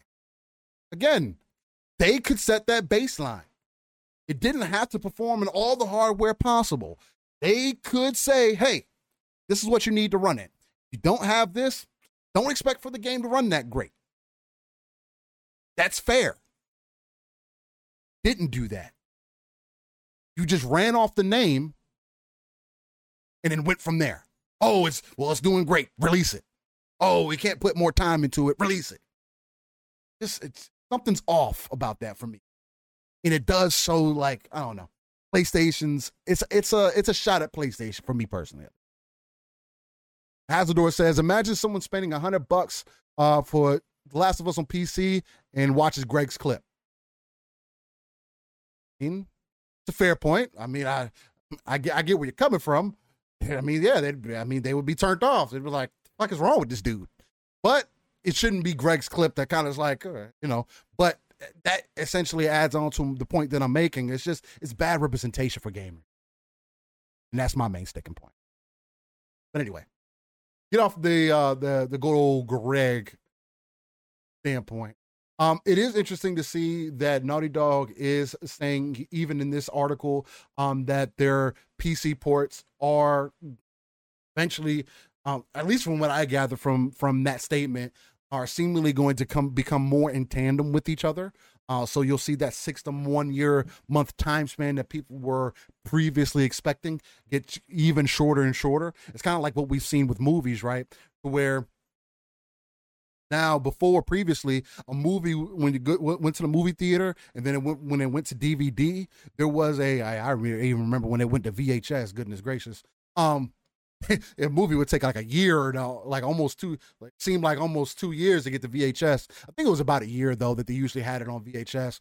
And then with DVDs, it turned into about 6 months to a year, somewhere in between there. And then now it's more so now 3 months you're getting on your streaming service. Almost down to, because of COVID and everything, on the pandemic that we went through. So now it's almost a month and a half later, you're getting it in Disney Plus. You know what I mean? So it's like things are changing. It's just so. But that's my last bit of thoughts as far as that goes. Now they did put out an update that I did want to bring here, because Naughty Dog did come out again and says, hey, Naughty Dog knows The Last of Us Part 1 on PC hasn't delivered the quality you expected, and our team is working hard on the issues. This article was by Eurogamer.net, written by Vicky Blake, and just to kind of go through it real quick, Naughty Dog apologized to PC players for the quality level. They're working to address the issues. Studio said that there's a hot fix to address the issues, and The Last of Us Part 1 finally launched on PC earlier this week after a 25-day delay, designed to ensure it would debut in the best shape possible. Despite the delay, PC purchasers on Steam quickly began reporting a host of technical issues, including inconsistent frame rates, regular crashes, stuttering, long load times, and poor optimization. Soon garnering the port a mostly negative rating on Valve's storefront. They're going to say, we know some of you have not experienced the Naughty Dog quality you expected. Naughty Dog said in a statement posted on the studio's social media channels, the team is working hard to resolve the issues currently preventing some of you from experiencing the game to ensure it reaches the quality level you expect and deserve. Then they're going to say the hot patch will be going out. We also encourage players to ensure you are using the latest NVIDIA, AMD, and Intel graphics drivers. And our team and our dedicated partners at Iron Galaxy will continue to investigate and address the known issues to deliver the great Last of Us Part 1 expect. Again, glad that they came out and at least are going to address it. I mean, again, what else can you do? You should come out and address it at this point. But again, I feel like that just doubles down on the negative connotation that this port. I guess it's some more deeper. I wanted to say terrifying news, but sadder news in some ways, because it's an event that I personally haven't had a chance to get to, and it's been one of those that has been in constant conversation here recently over the years, especially over the last couple of years after the pandemic. And that's the conversation of E3. The reason, and I feel like this is going to be a perfect transition, especially with Gus giving smoke towards One Way. I think it's a perfect opportunity for us to also give smoke towards E3 for their inability to be able to grow or to adapt to the gaming industry. And the reason that I believe, because the news came out that E3 for this year is going to be canceled. So people who've bought tickets are trying to get their money back from that. There are some who aren't able to get their monies back, which is weird. I hope you guys are able to get those funds, because that's really messed up if they don't allow that. But again, I know there's probably something in that TOS that where they're like, hey, you know, if something happens, hey, we still keep your money. I hope that's not the case, but and some people are mentioning in chat, I know Jeff Keighley was excited for it because there's more eyes that are going to be on his. And he didn't waste no opportunity after the official E3 channel announced that it was canceled to say, hey, Summer's Games Fest is still on time. He's the definition of Johnny on the spot. He is. He is. Yeah, I mean, again, he's the embodiment of self promotion. The man never misses a chance ever. Yeah, no, he's business oriented for sure. He is definitely going to be the snake in the grass, waiting for the prey. Hey, it is what it is. All power to him. I don't favor Keighley in any way, shape, or form, but I do have to acknowledge that he at least is trying to do something. He saw the downward turn of E3 some years ago and has just kind of started gearing for that, right? And he's helped it. Yeah, I think, yeah, he definitely has. He's had to. At this point, it has become to a point where Jeff Keighley is more of a recognizable name for most people than, I'm not going to say compared to E3, no, but he has done more things in line with what the gamers are looking for than what E3 has done in recent years, right? And the companies. And the companies too. He's provided the companies a platform that does not require huge sums of money to that's show the up and that's the show thing. Off your wares. And and that's the other thing that too. Alternative. Yes. That's the other thing too, because shout to Asmund Gold, but because he brought up this point, he was like, you know, we live in a different era. The way that E3 was done before and how everything is so digital, and now these publishers, you know, especially after the pandemic, have found other ways to market to their audience. And if anything, this exposed the major flaws in E3 and showed the pubs that, hey, we don't need that platform, right? We make the platform, so why not just do our own thing at that point? We'll save money. They're charging us for floor space. They're charging us to be here. We could just do this, and it would still have that same impact. And they're not technically wrong. Xbox. When Nintendo pulled out, then PlayStation pulled out, Xbox was kind of the only one really holding up that tent pole, along with other second and third party devs that would come in and show off their wares and their games and their excitement and whatnot. But outside of Xbox, there was nothing else there. And the thing that made E3 so exciting before was the breadth of competition that was very present during those shows. The thing that made me want to go to an E3 was for those announcements, was for that, oh man, to have that conversation in an open area with hundreds of people. Yo, you saw what PlayStation did yesterday? What's Xbox gonna do today? Oh, what's Nintendo got? Oh man, who else is gonna jump in? What other second and third party games are gonna be here? Wow, there's this. It's like the little secrets and things, and the conversations that we're having can't happen anymore because just wasn't present in E3. And even now, it's not as prevalent because things have kind of changed. Yeah, the competition is still there, but the way that the competition is addressed, it's not like it was back in the day, you know, when PlayStation, the last time that we saw any real speck of competition was when PlayStation said, this is how you share games. Since then, we've gotten nothing. Other than the little slice they try to make, about Game Pass or anything else, but even Sony's jumped into their service bag and they're having games drop in. Meet Your Maker's a brand new game, the second and third party that's dropping day and date in the PlayStation service. It's funny how a company who believes in sales matter, we need to sell our games, to now you're cutting deals to make sure that the games are coming day and date. I thought that was a problem. I thought people weren't making money if you did it that way. But it's okay in this circumstance.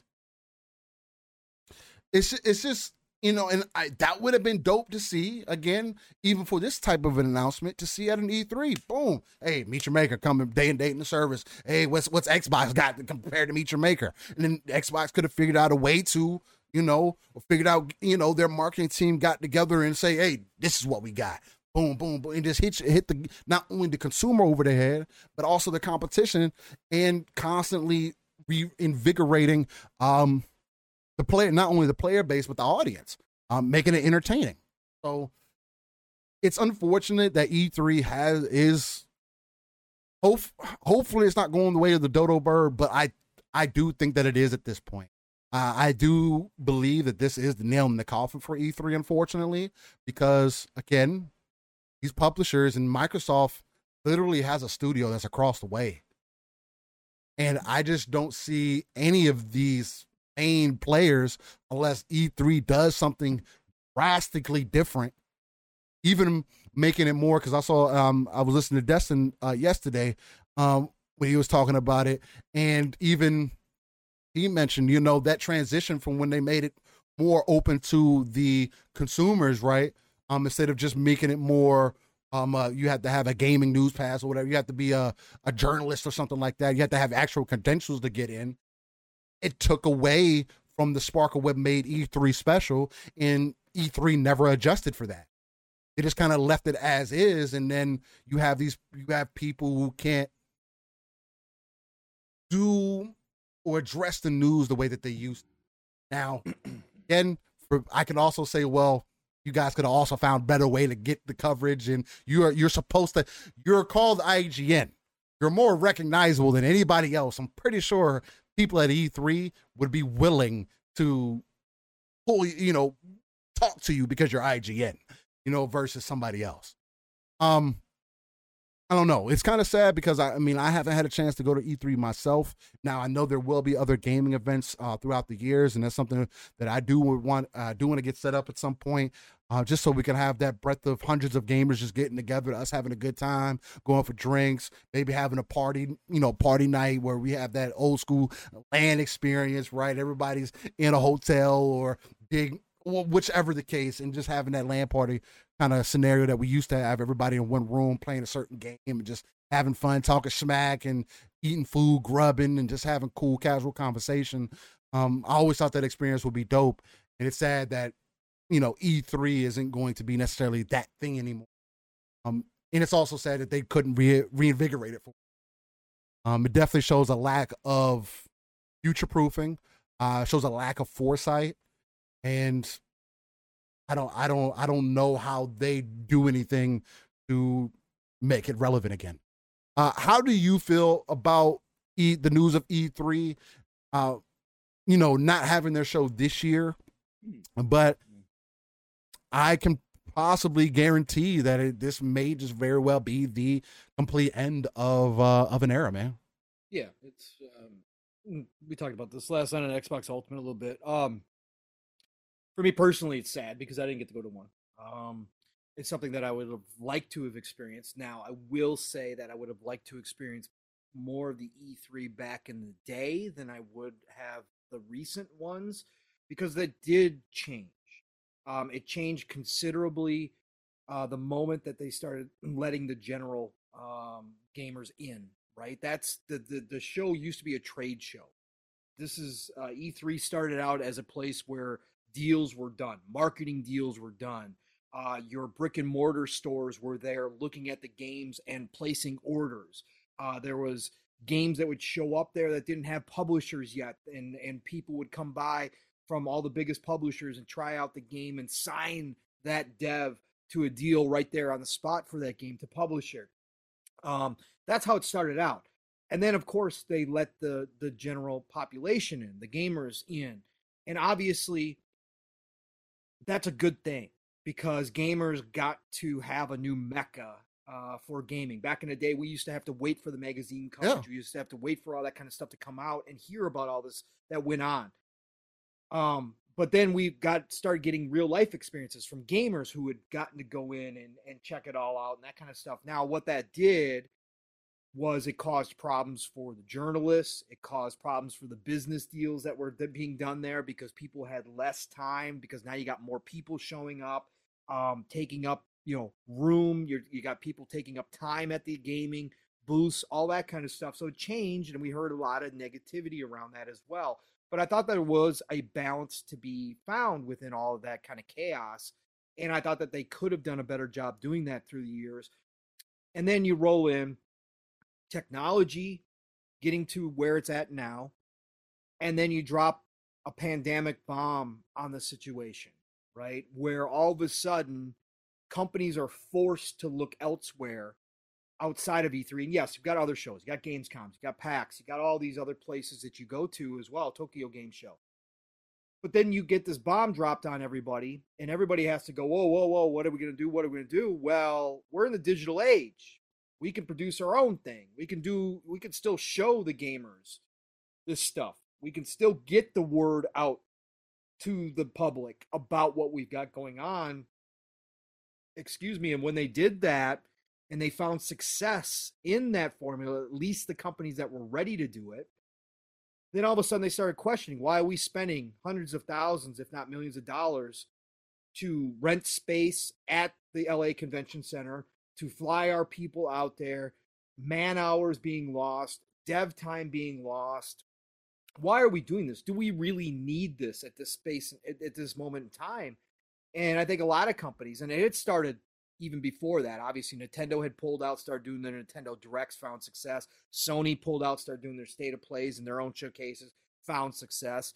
But now the rest of the companies, the big ones at least, all sat back and said, well, maybe they had the right idea all along. And E3 didn't have anything to offer in return to say, no, you still need us, or you still want to be here.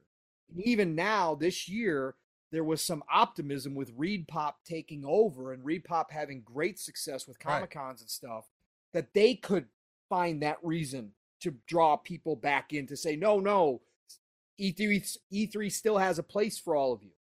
Well, obviously, that just wasn't the case. Even Xbox, again, Phil's on the ESA board, has spoken out publicly about his love for E3 and that he still thinks it's important. But at the end of the day, when they started doing numbers, and like you said, Steele, they've got their Microsoft Theater right across the street. What's the point of being there? What's it going to do for you, right? And you could say, well, it's still a mecca for gamers. You're still going to have your community show up and all that kind of stuff. Yeah, but Xbox had already started going away from that prior to the pandemic with XO, right? With FanFest. They had already started developing their own thing. So we don't know if that's going to come back this year. But I'm sure Xbox has plans in the future to do this as a bigger deal, even surrounding the E3 time. And I'm still calling it E3 time. And we had this discussion last night. Matt was like, can we still call it E3? I mean, yeah. If there's not an E3. Again, for the time being, E3 still gives everybody a general idea of the what year. We're talking about. June, right? Everybody kind of knows when you say E3. So I'm using that as a time reference more than anything. So Xbox will continue to, I believe, to still have their showcase right around E3 time. But they can have their own presence with their community as well and invite people down and have people show up through an XO or a fan fest or whatever they want to do. And I said this last night on Xbox Ultimate. I think that Xbox, when they acquire ABK, is going to be so big, Steel, that if they decide, and again, this is going to be up to Xbox, it's going to be money, it's going to be time, it's going to be production, it's going to be a lot of different things. Right. But if Xbox themselves were to decide, okay, E3, LA Convention Center, done, right? Dead. Nobody's coming down. That's gone. But if they start planning, let's say, a 3-day event around the Microsoft Theater with how much content they're going to have to show off, and they have a fan fest or an XO planned for that same time frame where the community can show up, the fans can show up and engage with Xbox directly at this same time frame as well, you could, at least from my perspective, potentially see a couple years down the road, if they start making this a big deal, where partners start coming in. And Jasper brought up like Paradox, right? Paradox is an extremely close partner. They could start bringing some of their people over and some of their games over to show off alongside XO. And now all of a sudden, you do have a bigger event. You could have a Ubisoft ride on the coattails of an Xbox and say, hey, we want to take, you guys are doing your shows these 3 days. The fourth day, we want to come in and we want to have the theater and we want to have people come down and we want to have this. All of a sudden, you could have a smaller version of E3 begin to develop. Now, am I saying that's going to happen? No, I'm not saying that's going to happen because, again, it would be up to Xbox, it would be up to Microsoft how much they want to put into this. But I think that you could potentially see an alternative to E3 kind of develop from Xbox themselves because, again, if and when they acquire ABK, they're going to be gigantic, man. Yeah. They're going to, the shows, like, again, they're going to own BlizzCon. They're going to own the MLG. Got to do something. Right? They're going to own the MLG. They already have QuakeCon. Like, they got all these other things going on. But what I'm saying is they're going to have so much content that they're going to fill up 2-3 days themselves if they really want to stretch it out. They could have a ZeniMax day. They could have an Xbox Game Studios day. And they could have an ABK day. They legitimately could with all of that. Yep. And then, Jasper brought up specifically MLG. When have you run a Call of Duty tournament at the same time? If you're going to rebuild MLG, run Call of Duty, run a Halo tournament at the same time, right? Have people come in and, have another venue where you're running this gaming tournament at the same time underneath the MLG flag. Yeah. Bro, you got yourself kind of a mini E3 happening. And I think that could be something that this turns into eventually, because I know Phil does appreciate it. And again, we don't know how much longer Phil's going to be around, but Phil specifically does have an appreciation. Aaron Greenberg, obviously most of the Xbox upper management has an appreciation for what E3 did, what it means to the community. Obviously Xbox being the most front-facing company as far as their community goes, as their fans go out there, this could be something they develop down the road. So it's sad for me because I would have loved to gone to E3 at some point, meet up with everybody. I think we are going to have opportunities elsewhere. I think some of the other shows out there, there's PAX that happen. I think there's 2 or 3 PAX that happen. There's Gamescom over in Germany, which has been getting bigger and bigger every year, which I've seen to find a balance. There's going to be opportunities for these smaller shows to start growing out a little bit as this industry continues to grow. Because again, as Strauss said, 20 more years of growth. Yeah, at least. We're not shrinking here just because E3 is dead.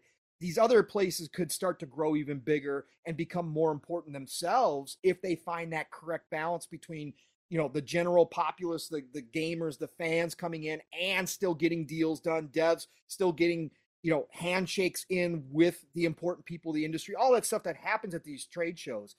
I think you could see that transition. Mm-hmm. And I think that there's room for that. I mean, Iron Lords just went out to PAX East. Look at what the Iron Lords did at PAX East. Bunch of content. Themselves bringing, again, much respect to everybody over there. LordsofGaming.net, PAX, all the Iron Lords who showed up out there doing interviews, writing articles straight from the show, all this kind of stuff.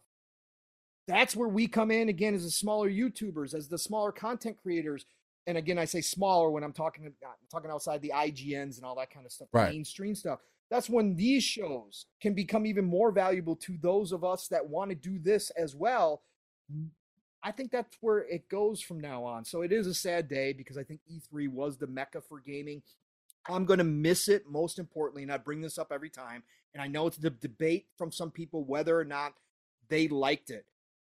I liked all the information being condensed basically in a week's deal. Yeah. I liked all the news happening. Yeah, we always had other stuff come up and we had other things, information come out afterwards. But within that week, the world of gamers, and it was worldwide, all eyes were on what was happening. Whether you were there in person or whether you were just checking out the news online, all eyes were on one spot for gaming. And news was popping daily. Oh, this new game just got shown up by Ubisoft. Oh, this new game just got shown up by Nintendo back in the day when they were there. Oh, look at what Xbox just dropped today. EA, look at these indie games that we just saw here. This is incredible. Oh my God, you guys going to keep your eyes on this, right? Oh, we heard this deal's going down. That's what I'm going to miss, is that all that information was condensed in a week. Now, we're still going to wind up with the same type of information, but it's going to be spread out like it has been for the past couple years over months, right? As companies do their own thing. Now, we know Ubisoft is going to be there they're going to do something the following day at June 12th after Xbox, but it's still not the same. And it's not going to be the same from that standpoint. And that's what I'm really going to miss. Outside of the chance to go there, meet up with everybody, go experience that kind of show, is the news being condensed in this one kind of form, or in this one time frame where everybody was watching everybody. I mean, back in the day, I was waiting for magazines to drop. Then when internet came around, then sites like, N4G, one of the first aggregate sites for gaming that I ever found, would have all their articles from all the different companies going up and talking about what was happening at E3. Like, that's the stuff that I'm going to miss. Sad day, Steel. I think it is dead. I don't think that E3 will ever reappear unless there's a seismic shift, unless the three major players at some point, even 10 years from now, Nintendo, Sony, and Xbox get back together and actually put all their differences aside and sit down and say, we want E3 back for the gamers, so we're all going to return. Then you would see the other publishers return. Then you would see everybody return. That's the only way I think E3 comes back. Otherwise, I think this is its last gasp, which is sad because they didn't even have a show. Right? You'd love to see one last E3 and then them call it, right? You don't want to go out this way with a whimper. You don't want to go out this way with just an announcement online, E3 canceled, and never see or hear from it again. Like, that's not what you want. So it is a sad day.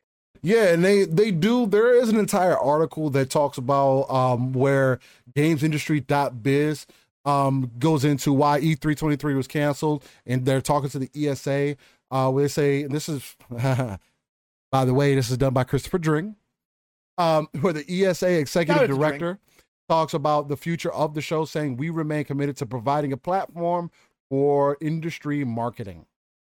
And this is actually a very long article where they go into different parts of the topic. I might go, let's do this. I'll try to scroll through a little bit and pull in some things because there are some interesting pieces from here. But there's a lot of discussion that's had in this. So let me see if I can get that really quickly. And shout out to everybody in chat. Guys getting it in, having those conversations in there. Blue Moon saying, we got to get Steel on ILP so he can be knighted. Oh, whenever that time comes, it comes. I'm not going to sit here and be like, I'm not beating down on nobody's door again. Everything. You'll know where I do that. It's one of our things. Everything happens when it needs. But with a wink. Cog's been in the background. Hey, as long as you guys are paying attention to the content, that's more so that I care about, that you actually appreciate, that you guys like what's going on here. You like the banter, you like the conversations, like the standpoints we come from. Go from there. Yeah, Nick, and it is business at the end of the day. Online is just so much cheaper, like I said in the beginning. It's where we are technology-wise that makes this possible, that killed off E3 at the end of the day. It's money. It's bottom line. Yeah, that's pretty much it. So they go on. So the gamesindustry.biz asks, what went wrong? SPL says, as the voice and advocate for the video game industry here in the U.S., we believe that one of the ESA's core roles include convening the industry as well as finding the best ways to highlight the incredible work being done across the industry, both within companies and by their incredible workforce. At ESA, the role of convener and advocate happens every day. Whether we're aligning members on policy issues or advocating for the industry with government officials, this doesn't address anything that went wrong. You know, and this is a lot of what's happening in this article, but I'll skip down here a little bit. So it goes on. So when we decided to bring back E3 in person for 2023, we knew that it would have to reflect those changing needs. That's what made working with Repop an ideal situation, which a lot of us were hyped for. They have a history and track record in operating successful industry and consumer events, including PAX, Comic-Con, EGX, and others. We were off to a strong start. Then there was interest among exhibitors, industry players, media, and certainly the fans. Ultimately, however, there were challenges that proved too large to surmount. And those challenges were getting our key players, they invested. You're muted, Paul. Oh, I muted myself instead of making myself green. Mute. I said money at the end of the day. Yeah, money. The bills were still too big. What they were going to have to charge. Again, let's be real. LA is one of the most expensive cities in the world. Yeah. I mean, honestly, yeah, no, that's right. So that's what happens, right? They go, do you get the feeling that your members don't want this event anymore? We have always engaged our members on strategic decisions, including those involving E3, to ensure that we take their priorities into account when planning any events or programs. We certainly did that here. We retained the services of ReedPop, knowing that about their track record and history in conducting very positive events, but also in collaborating with our members and ensuring that there was an onboarding so that ReedPop understood the needs of members and make sure those connections were made before handing over the day-to-day operation. We did our best to reshape that, but in the end, companies make individual and marketing decisions about what works. It's an evolving landscape, and we want to ensure we're meeting those needs. I think that's a very important piece of that. Companies make individual and marketing decisions about what works. What do you guys think they're talking about? And Knicks, yeah, exactly. There's a lot of filler in these statements. And again, running a business, you have to. You can't just come out and say, well, Microsoft, Nintendo, and PlayStation backed out, so we really don't have any content. Like, we don't know what else to do. There's nobody else that we can talk to. Nobody else wants to spend money with us because they know that they can market their things digitally and do it in other ways. They don't have to pay us to do it. And we haven't found a way yet. Instead of just saying we haven't found a way yet to make it viable for all of our partners, you got to add the fluff in there. We want to make sure we are doing what we are doing is providing a platform that works for the needs of the industry. Are you, though? I don't know. Seems like there's been a lot of lack of being able to adjust to what the industry's needed, because kind of been going downhill over the last decade, 10 years at least, where it just hasn't been consistent. Outside of, like, you know, you have your Integra moments between Xbox and PlayStation back. Then the next question, I found during the whole E3 2023 campaign, at times there was a level of animosity towards the event. Why is that? They go on to say, I don't see it exactly that same way, but it's interesting to hear that perspective that you have. E3 represents many things for many people. I think it's a legacy, always being written. It means some things for people in a nostalgic way, and then it represents the future for others in other ways.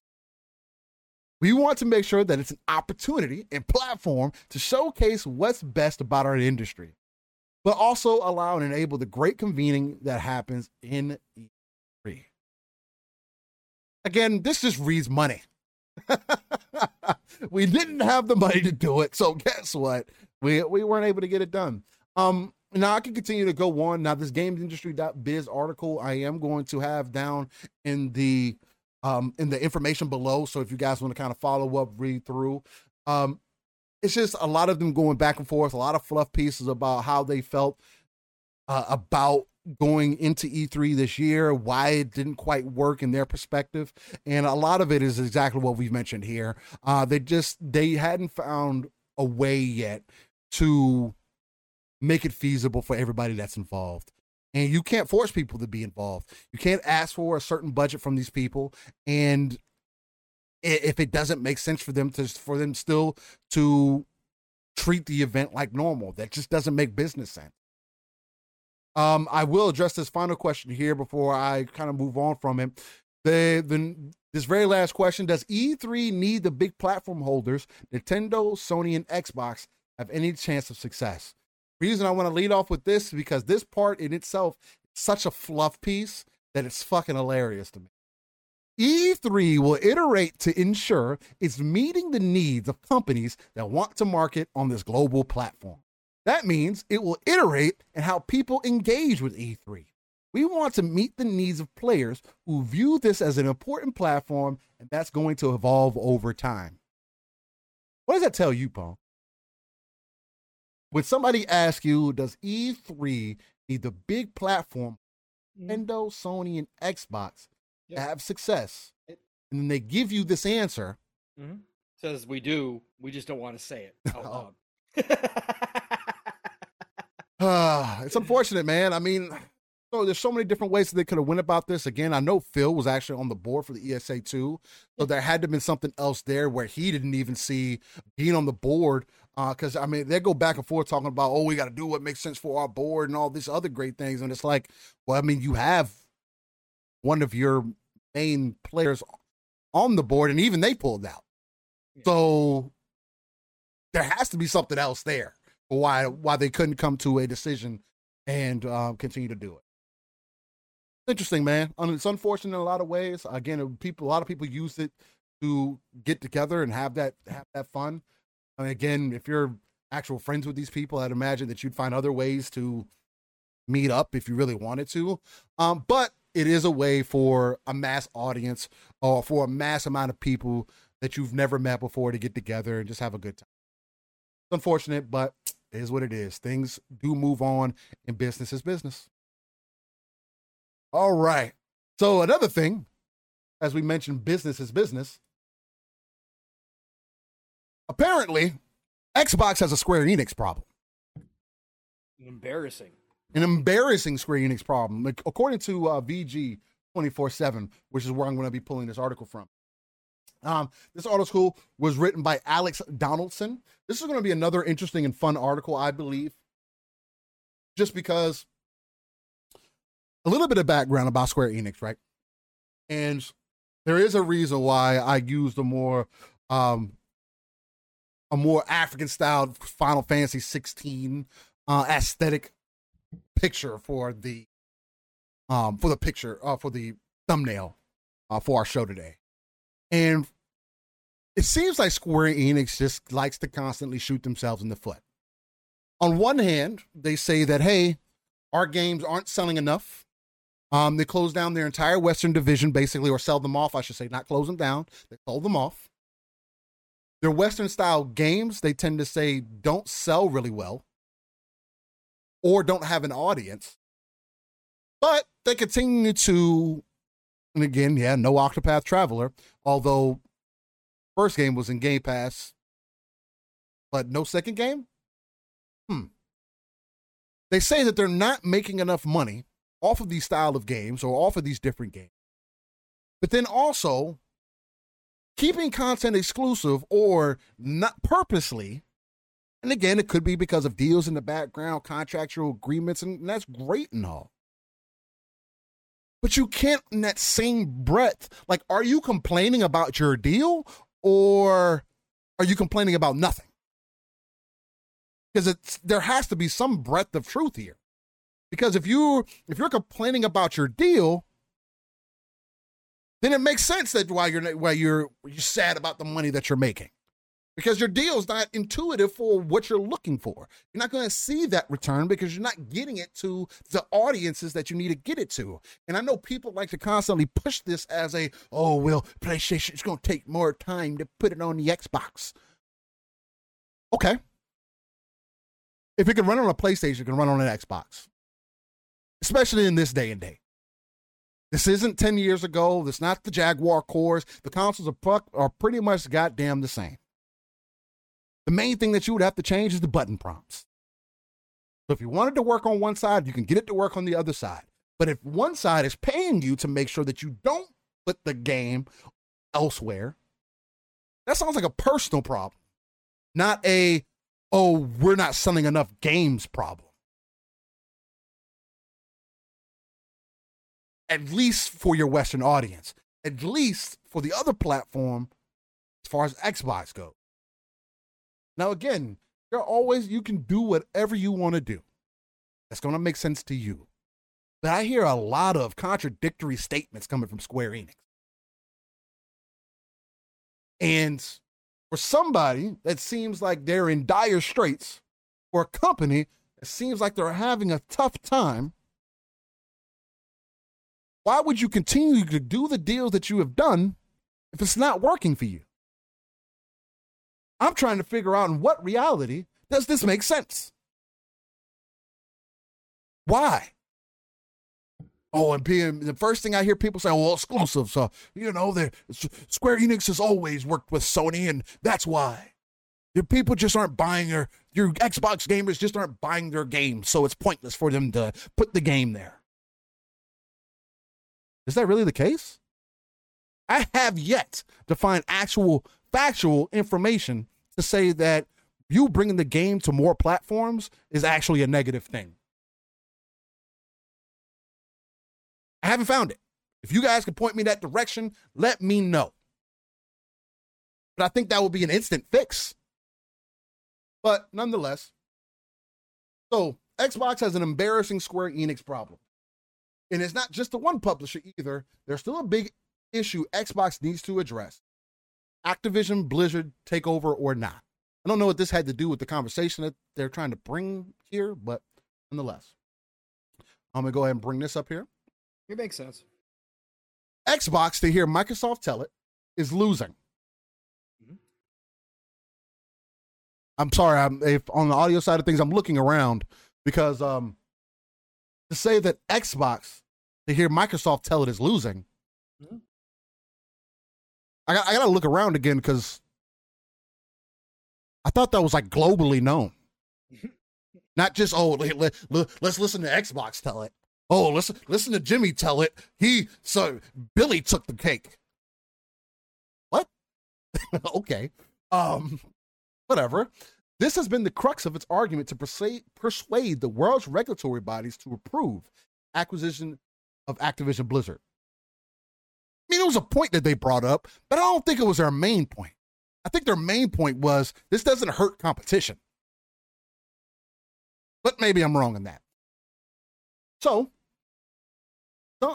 their acquisition of Activision Blizzard was something which would bring games like Call of Duty, World of Warcraft, and perhaps most importantly, King's suite of mobile games, including Candy Crush, under the Xbox banner. It's a huge acquisition, which is why it's garnered so much attention. But Xbox argument is clear. We're just a whittle guy. We need this. Sony is miles ahead. It literally is, Gene, always little Timmy and Billy. Again, I can't come up with any other names in the moment, so it is what it is. But even the fact that VG247, this article written by Alex Donaldson, even puts this in there. And again, I heard this conversation made last night also, where people were like, you all these gamers are treating Xbox like the underdog, and Microsoft is one of the most globally recognized brands across the world. You guys forget about Windows? Again, on the audio side, I got to look around because that's not the conversation we're having. And Xbox is the little guy in gaming. Nintendo and Sony are both ahead of Microsoft in gaming. And if you want to throw Tencent's mobile actually revenue, Apple is even ahead of Microsoft in gaming. Revenue-wise, okay. At least. Yeah. Which matters, because, I mean, at the end of the day, those are the numbers they look at. So I understand that, we want to bring up what Microsoft did in the past and making Windows the most viable platform and monopolizing and being people again going like, Microsoft has been proven guilty. Tencent hasn't. Why not just give Activision to Tencent? They haven't been guilty of anything. Paul, Tencent has not been guilty of anything. They could have bought Activision Blizzard. Consolidation is just bad. Yeah.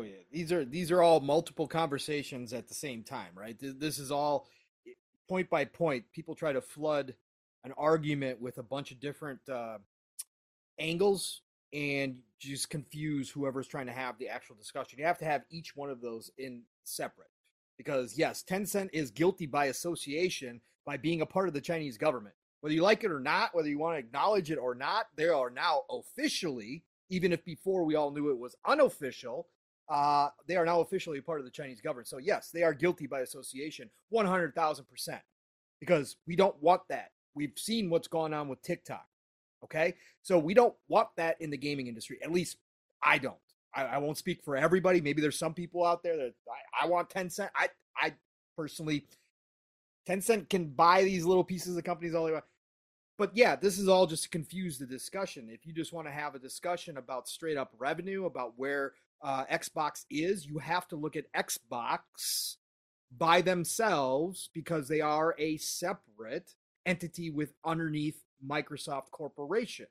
Now, again, does Microsoft Corporation give them advantages? Of course. Mm-hmm. But Xbox themselves as a division in the gaming space is smaller than a lot of places, a lot of other companies. So yeah, they are in a lot of ways the underdog. They have advantages, but they are the underdog. Not allowed to say that though. Yeah, you can't say that. You're going to say, and so it is in most territories. So we're already contradicting ourselves early on. That's journalism. It's not a mischaracterization of the situation, although you kind of made it by putting in italics. We're just a widow guy. We need this. Sony is miles ahead. You're basically saying it's a mischaracterization. Okay, but then say it's not. Okay. But one element of the Activision Blizzard acquisition that has always baffled me is the optics of what Xbox gains. Which of Xbox's problems does it solve? Where are we living under a rock, Pong? Do I need to get in contact with Marty McFly? Do I need a DeLorean? Yeah, probably. Because I'm confused. Which of Xbox's problems does it solve? I don't know. The same problem that they had before 2017. Where they only had 5 studios making the same fucking 3 games and working their ass off to try to get second and third party deals on their platform. It's the same fucking problem. It's the same problem now because none of those games have come out because apparently all those games went in development in 2016-17. So now we have to wait 5-6 years for the game to come out because games take time to make. Well, fuck Xbox, you fucked up. But they addressed it. And they're continuously addressing it. And Nix, the Tencent hostility is because we're talking specifically about the games industry. And I've talked about the Saudi Arabia money coming in, right, to Embracer Group. I don't want foreign governments having investments within the gaming industry. And yes, you're absolutely correct. And we could talk about the American companies that don't act with integrity. We could talk about the American companies that do things that are wrong. In fact, we do from time to time. Apple. Yeah, people talk about Microsoft all the fucking time. Yeah, Apple too. Microsoft, all of them have skeletons buried everywhere because it's business. But we're specifically talking about the games industry. And if you look at the Chinese government, that is the last country and government I want involved. And right beside that is the Saudi Arabia government for all their skeletons as well. That's just me personally. That's my opinion. But a lot of people carry that, and it's direct and it's very easy to see. But again, if you want to get into other industries, hell yeah, everybody. Again, you want to talk about governments? Every government's guilty. Yeah, 1,000%. every government's guilty for the most part. I mean, I'd like to think that our government is better than some other government sometimes. Sometimes I like to think that. But, depends what you're going to measure them by. Yeah. I mean, sure, we're the home of the free and the brave, but goddamn, are we really free sometimes? I don't fucking know. And what we've done to other countries is not okay. Yeah. Let's talk about that. That's a whole different podcast. We're not going to go down that path. We're talking about video games. But that's why I'm so against it.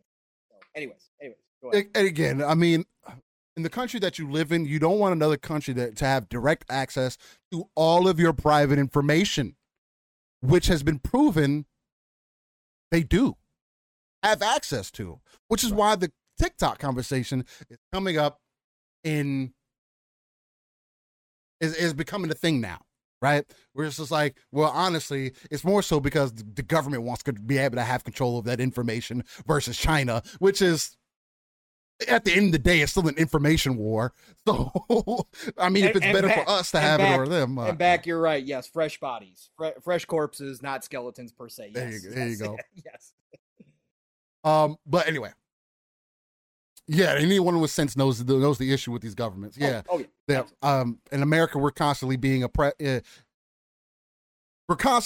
put down, and it's only getting worse. And they're actually trying to, anyway. They give different kind of stuff. So anyway, they go on to say, yeah, Call of Duty is massive and will be a huge game, but it's not like Xbox doesn't have access to IPs and have games in development that could shake up the shooter world. I mean, but didn't PlayStation say that literally nothing can compare to Call of Duty? Yeah, and Halo has never been a Call of Duty killer because Halo's only available on one platform. So, I mean, just like Sony could create something to compete with Call of Duty, why would we? Yeah, they have IPs and games in development that can shake up the shooter world, but do we not understand why this is a benefit to Xbox overall, or to the market share, or to the games that could be possibly come out of this? To StarCraft possibly being able to be put back on a mainstream IP coming from Activision Blizzard? Or just coming from Blizzard by itself that we don't see anymore? Let's see. Warcraft is likewise a huge tentpole, but Microsoft already has both an MMO and an RTS in Elder Scrolls Online and Age of Empires. Mm-hmm. Can only have one, Steel. Don't need more. So Elder Scrolls Online is just that's the definitive one, and they actually they recently more so acquired that. Right?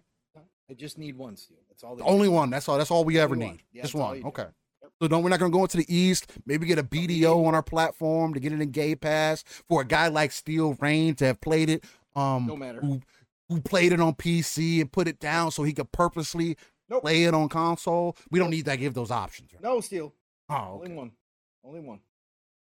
Oh, you're allowed. Nick says, I don't get if someone games on one console, but it's limited with its game releases, getting what you invested in. Mm-hmm. I mean, that's fair. But also times have changed. And also Xbox has told its gamers and the audience they don't believe that anymore. That's the way that we have to go about things anymore. Now, whether it's truth or not, I don't know. I can tell you from my perspective, because of Game Pass, I have played more games than I would have previously. So something's working. I don't know. But these don't fill a gap. Okay? And they go on to say, I guess Crash and Spyro do fill a niche. Before you say it, yes, they are most recognizable than Banjo. Well, that's true. So that makes a bit of sense. So too does King. Xbox is weak in mobile, and King feels like the most important piece of this puzzle, even though the regulatory fight is over Call of Duty. I'm glad that we're able to, come to realization of this. Well, not anymore now. I mean, it's not Call of Duty. Now it's cloud. Now it's cloud. Yeah, they changed the whole thing. Still Rain, my buddy Carlo wants payback on Forza. Shout out to Sourbuff. Shout out to K Asante jumping in here. UK lad, I see y'all jumping in here. MG. We can. Hey, like I always say, you guys see me online. When you want to race it up, I'm always down. I love getting some co-op races in Forza. It's always a fun time getting it in. And again, it's not like I'm purposely trying to beat anybody. Anyway, but none of this addresses what I think is the largest gap in Xbox's core gaming offering. It's a question of and a problem with Japan, and nowhere is it better exemplified than in Square Enix. No, Square Enix's problem is Square Enix, not Xbox. Xbox's problem isn't Square Enix, it's Square Enix. They're their own problem, causing an issue. Square Enix has just announced that Live Alive, the previously Switch exclusive remake of a Stone Cold 16-bit classic, coming to other consoles. What's it coming to? PlayStation 4, 5, and Steam? That's it. Sorry, Xbox owners. This is a pattern, depending on how you want to count it.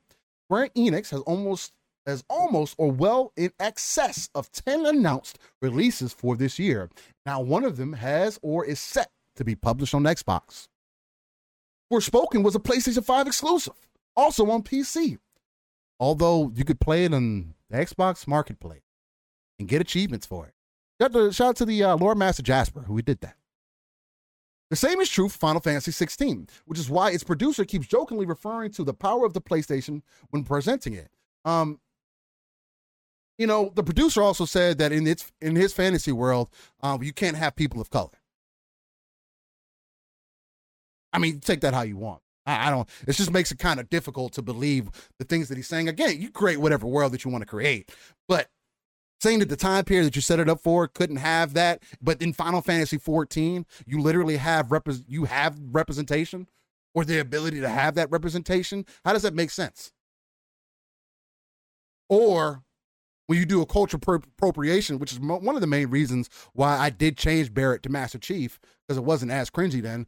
When you purposely make a black character in a Final Fantasy VII remake and Barrett as corny as you could possibly make them, or fit an X amount of stereotypes, to me, I don't know, it just comes across weird. But nonetheless, Final Fantasy remake, I still thought it was a solid. I like Barrett better as Master Chief. It was funnier. I liked it. Anyway, I think I might do the same thing with Final Fantasy whenever it comes to PC. I don't know yet. I haven't decided. Because it does look good, but I don't know. Sometimes looks isn't everything. But then it gets weird. Theater Rhythm, the final bar line, a relatively low-impact rhythm game, was only on PlayStation and Switch. Theater Rhythm will likely come to PC later. I'd happily bet that Square Enix was worried about piracy and modding of a rhythm game when there's DLC still to land and so push PC out. Okay. But it probably won't come to Xbox. The most bizarre example, which is I agree 1,000%, is Octopath Traveler 2. Of course, it was on everything. PC, Switch, PS4, 5, Xbox, but no Xbox this time. This is even more bizarre because the first Octopath Traveler was on Xbox, but not PlayStation. I feel like I'm about to go cross-eyed. Pong, I mean, just based off of Octopath Traveler, for a game that the exact reverse situation happened, which I still don't get, and why I guess Xbox probably cut a deal to make sure that it didn't go on PlayStation. Again, I don't agree with that either, because that just doesn't make sense. But then you can't have how does Square Enix let that previous deal happen? But then for Octopath Traveler 2, it's the complete opposite now. Is this get back for Sony? They asked money. They asked for more money than Phil was willing to give them. Period, point blank. Fair. That's my guess, fair. Obviously. I mean, it's fair. Guess, that they wanted the bag. They take the bag from whoever's willing to give it to them. They cut a deal. They give preferential treatment to Sony. They give preferential treatment to Nintendo, being Japanese companies, being highly successful in the East, companies with huge fan bases. They cut them breaks, right? They get the home team advantage deal. Right. When it comes to Xbox, they're asking for max. They're going up and beyond and saying, "Oh, you want our game on your system? Yeah, you're gonna have to pay us big." And Phil probably, after the Octopath 1 Traveler deal, they probably looked at the metrics. They probably looked at the engagement, even though Square said that they had seen really good results from that deal. Maybe on Microsoft's side, when they came to them and said, "Hey, we're making Octopath Traveler 2. This is how much it's going to cost you." Phil looked at the numbers and said, not in the budget. We ain't doing it. Yeah, that's my guess. That's just my guess. I probably didn't cause enough engagement, man. And right. I know a lot of people who really loved that game and thought it was great. And again, those who are still in love with that sprite style kind of character design and just world and everything. Game. I mean, it was a beautiful looking game. I'm not going to lie, even for that art style. But it's just certain things that just don't make sense. When you have games that are underperforming And obviously, it couldn't have done the greatest, although Square Enix, again, it's another contradictory situation. So did it do good enough or did it not? Because if you're saying that it did good, then why isn't it on Xbox again? If it is because Xbox wasn't willing to cut a bag, or if Xbox said, well, if it's not going to be in Game Pass, we don't want it, then that is an issue that has to be addressed through Xbox. Hey, Xbox, if you're trying to grow an audience, I mean, goddamn, you got to pay a little bit of a something, of a fee or whatever to get that They're going to address this. I hope so. I'm letting you get through the article here, but they're going to address this. That's why I want more of these articles. So keep going. Okay. Because I do want to pass. I am going to pass it off to you for sure. And he said this ain't new either. Star Ocean, The Divine Voice, and DioField Chronicle, Stranger of Paradise, Chrono Cross, and the Crisis Core Reunion all came to Xbox last year. The list of things that hit almost everything else but skipped Xbox is far longer. Discounting true exclusive, last year Xbox missed out Romancing Saga, Tactics Ogre Reborn, Valkyrie Elysium, Voice of Cards, The Sentinel Case, and even Bloody Babylon's Fall, which I'm pretty sure Xbox is glad that they didn't do anything for that. Quite a few of these games struggle despite being brilliant. I don't know if Babylon's Fall was brilliant when there's only 2 people playing the game. No. I mean, I don't think that speaks to brilliance. Again, 2, well, one would think that being on more platforms would have helped. Many future games are slated not to come to Xbox too, including all 6 of the Final Fantasy Pixel remasters. Okay, which again, this isn't adding up to making sense to none of the things that Square Enix has said up to this point. To do, again, people say it's for business. Oh, it's Sony and Square Enix. It's just business. But then they cut deals with Xbox, and they don't cut deals, and they do things that are very one-sided, but then complain about, our sales are very lackluster. Okay. Basically, if you're interested in a certain type of game out of Japan and have an Xbox, you're probably shit out of luck. I thought that was very interesting when I read this article the first time that they said it like that. I was like, wow, journalism, huh? Well, how great. Huh. It's not just Square Enix, to be clear. Smaller brands like Nippon Ichi also continue to largely skip Xbox. Yep. In the best case scenario, it's a coin flip. Square Enix's random scattershot approach, to its releases on Xbox, Octopath 1, but not its sequel, Crisis Core, but not Final Fantasy VII Remake, which is very fucking weird. Although Final Fantasy VII Remake actually had a sticker on the hard copy of the game that told you what its exclusivity timeline was. Mm-hmm. Simply exemplifies it. Plus, Square Enix is Japan's most prolific third-party publisher. Sure, if you want Japanese games, Capcom has you covered. But Capcom also aren't making these sorts of games, generally visual novels. Capcom are making general visual novels? That's what they're making generally? Is that what they're doing? It says, sure. Cry is a visual novel? If you want Japanese games, Capcom has you covered. The Capcom also aren't making these same sorts of games. Generally, visual novels. Where's a new Ace Attorney, you cowards? Okay. So you picked one franchise out of all Capcoms and said that they generally make visual novels? Doesn't Capcom have a lot of IP, Paul? Yeah. That have actually, I would argue that Capcom is probably a more successful publisher than Square Enix is. Resident Evil is a visual novel. That means all PlayStation does is make visual novels. Oh, wow. I think we're getting to the bottom of it. Okay. Now they want to give a specific example, and then I'm going to pass it off to you. They say, let me give a specific example. A couple of years ago, Xbox threw a bunch of money at Square Enix to bring selection of its game to Xbox and Game Pass.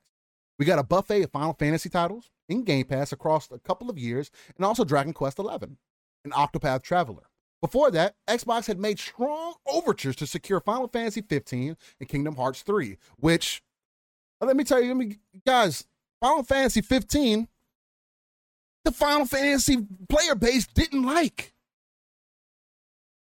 Y'all hated it. It was more removed from the traditional Final Fantasy that you guys like. You know who liked it, though? I did. It reached a new audience.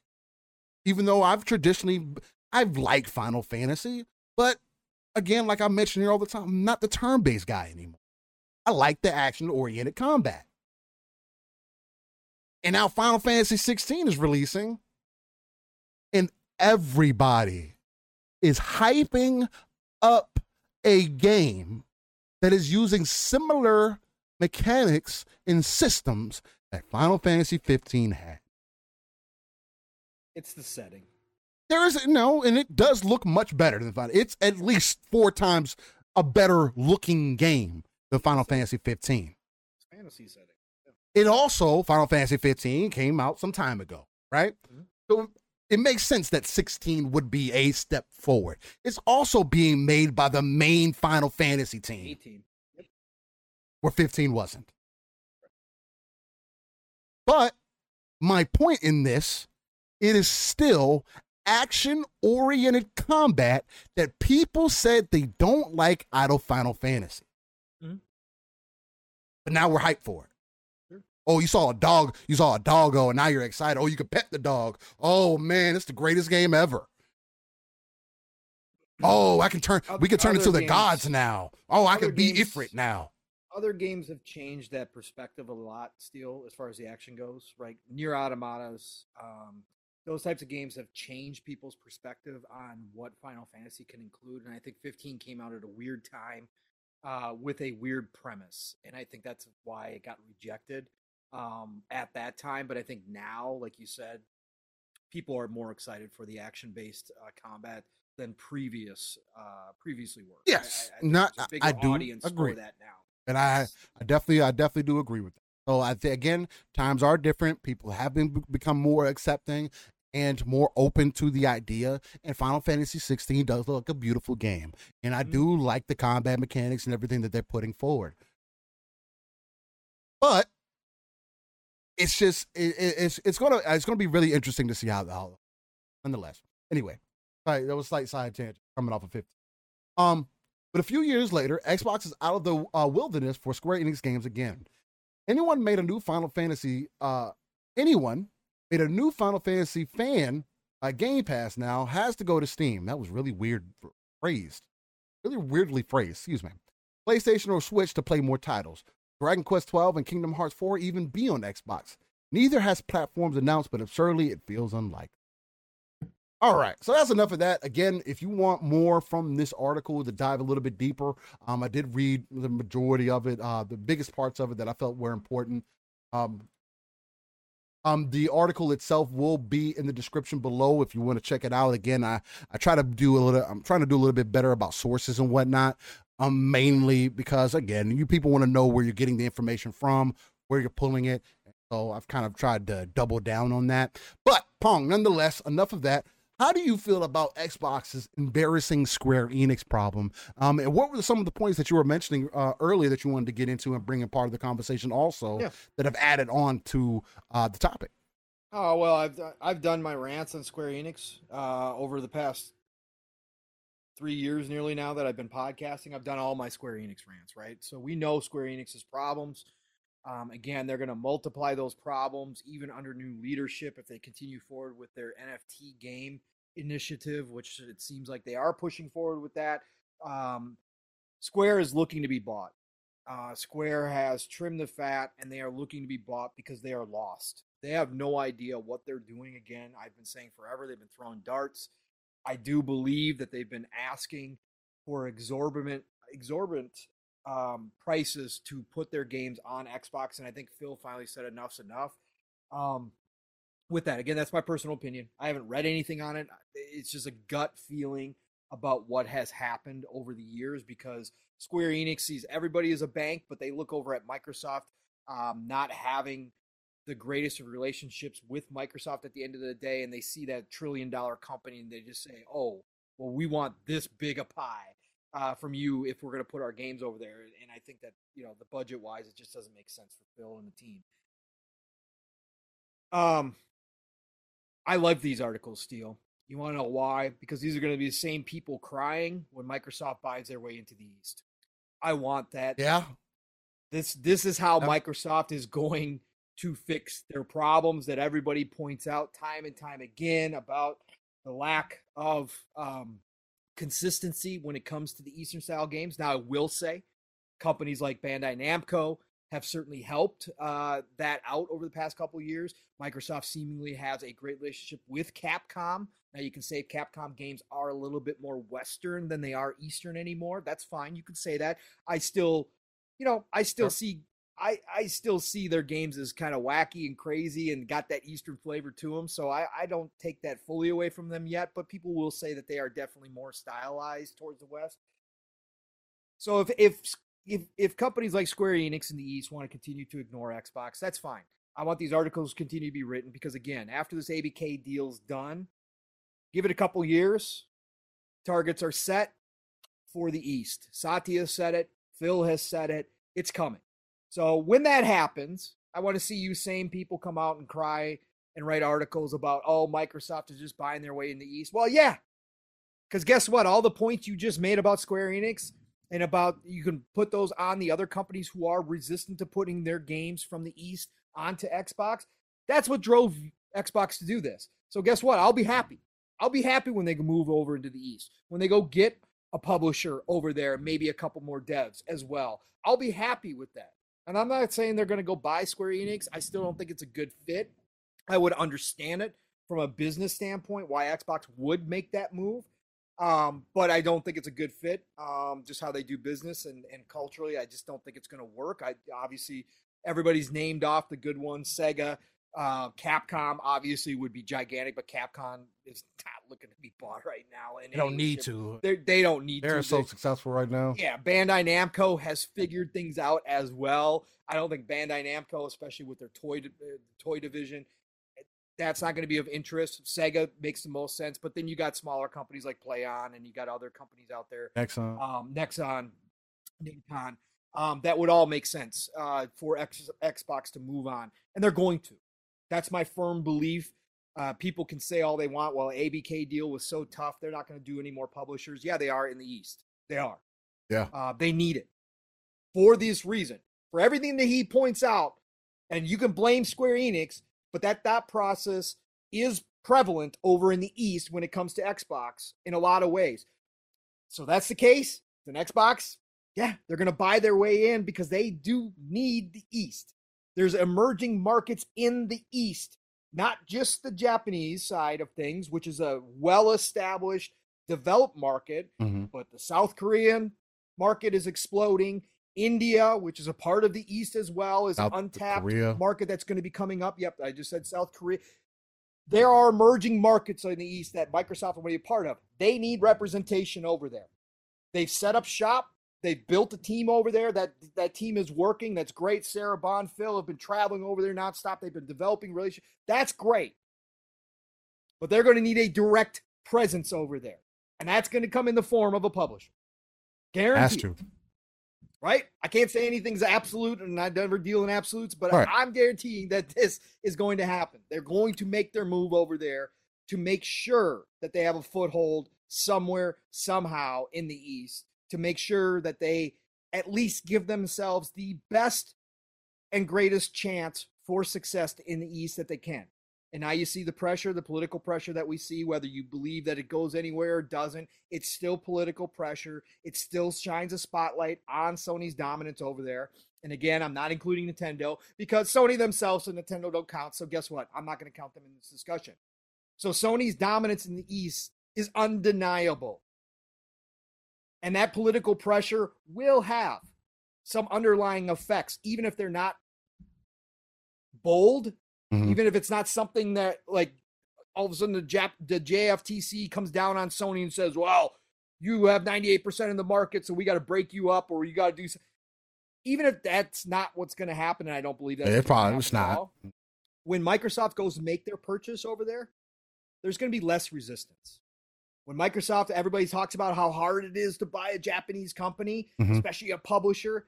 Well, guess when Microsoft steps over there and starts knocking on doors, the JFTC is going to have left to resistance. And they can because of how the market share currently works over there. It's hard to fight back against that, against a competitor who doesn't have an established stronghold in that market.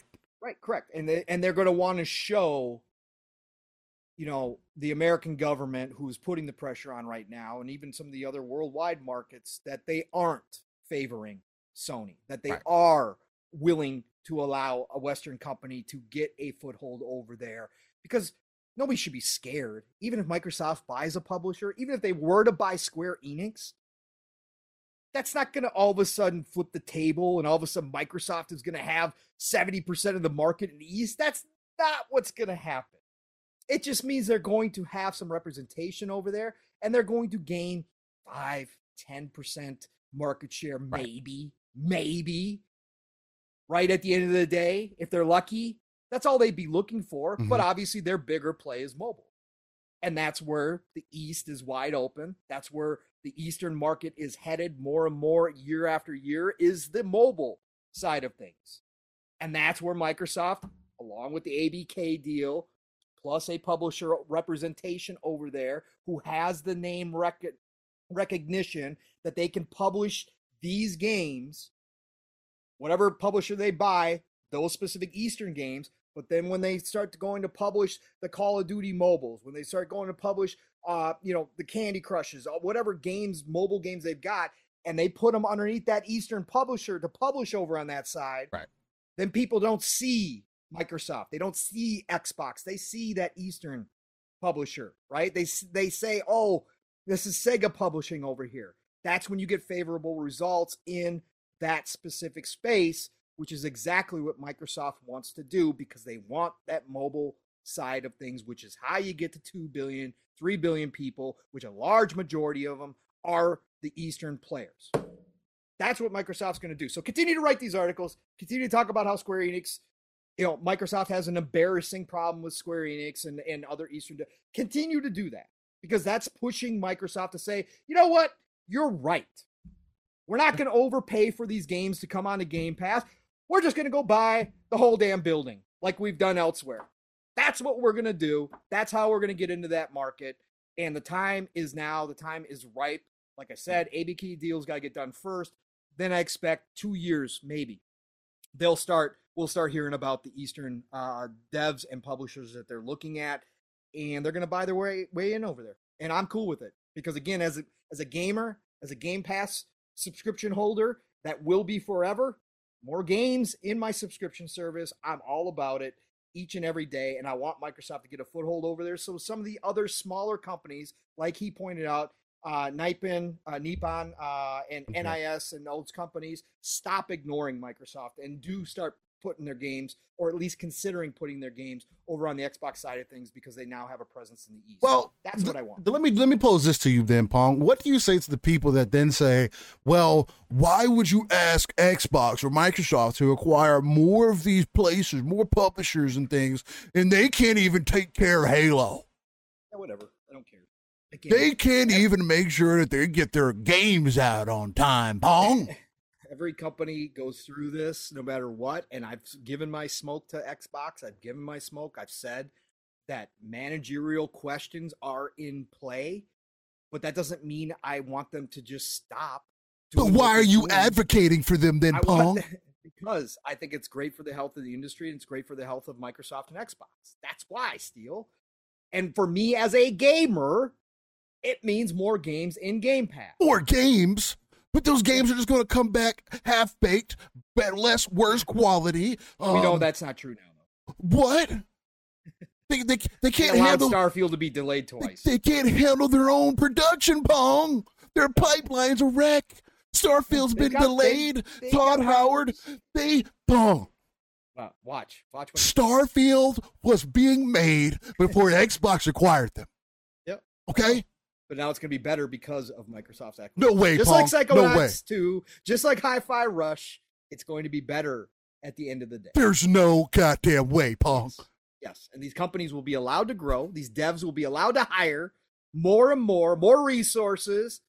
They'll get new studios when they need them, just like Microsoft has done for Ninja Theory and Compulsion.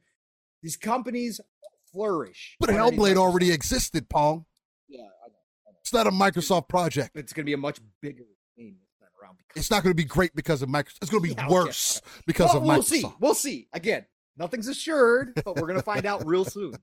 We're going to see Redfall. We're going to see Starfield. We're going to see some of the games that you got to give them credit for. Even if you guys are going to take it away when it comes out great, I don't care. It's still Microsoft. So, anyway. Yeah, I mean, and I definitely agree with that. I mean, again, getting more games in is never a negative thing for anybody, right? If you don't want to put the faith into Microsoft, or Xbox Game Studios publishing, you don't want to put your faith in Phil, or you don't want to believe any of the moves that they've made up to this point, especially after 2017, because we can't continue to have this conversation and then also ignore the fact that things were different before 2017. 2017 was when Microsoft decided, hey, Xbox is a main pillar of our business, so let's invest into it. That was the deciding factor. Before that, it was a side project. And I'm not going to sit here and say, oh, it was such a side project. Oh, you make it seem like they didn't spend any money on Xbox. I mean, consideration, if you watch the Power On documentary, I think that would give people a lot of basis for where Microsoft was coming from, stepping into this ecosystem.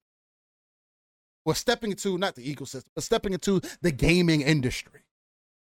Trying to be a competitor with PlayStation, a known brand, the issues that they had with trying to get publishers on board to put games on their platform.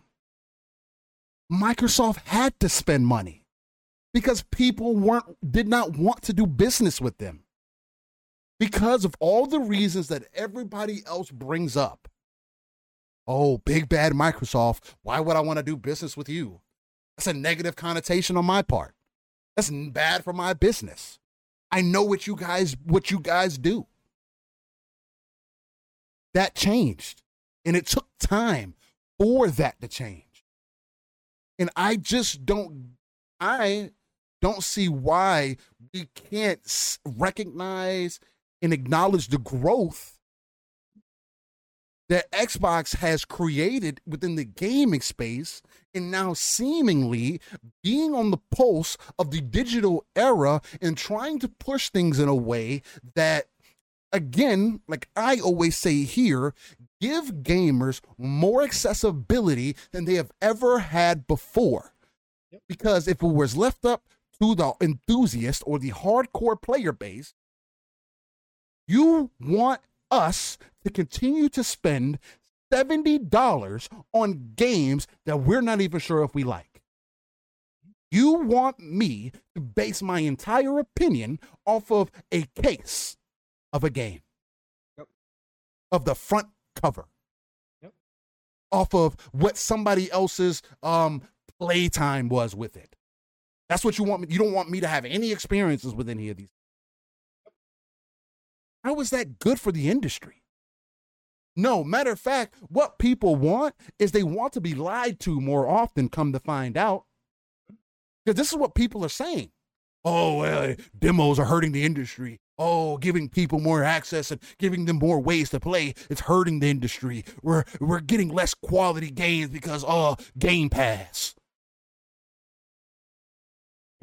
When that's not true.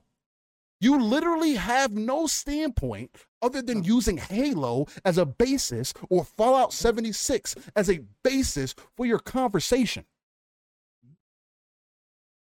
What proof do you have that it's not working? Can I address a couple things in the go chat ahead. here, Steele? Yeah, go ahead. That are relevant to this conversation that we're having right now? Please. For sure. So, Nix, when you say, laughing my ass off, I mean, come on, how can you dismiss the 343 mess? How can you give someone another baby when they can't handle the baby you have? Laughing out loud.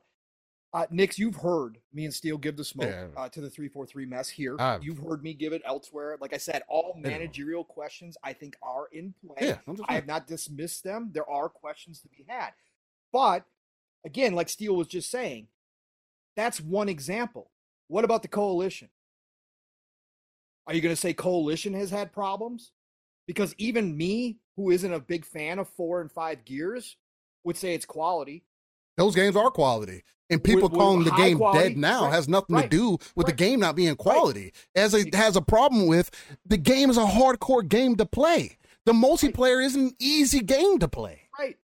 But those games didn't have issues, Steel. No, they didn't. So Coalition, okay, Obsidian, Grounded, Pentiment, both underneath Microsoft, projects that never would have happened had they not been underneath Microsoft. Did those games come out and were terrible or have problems? No.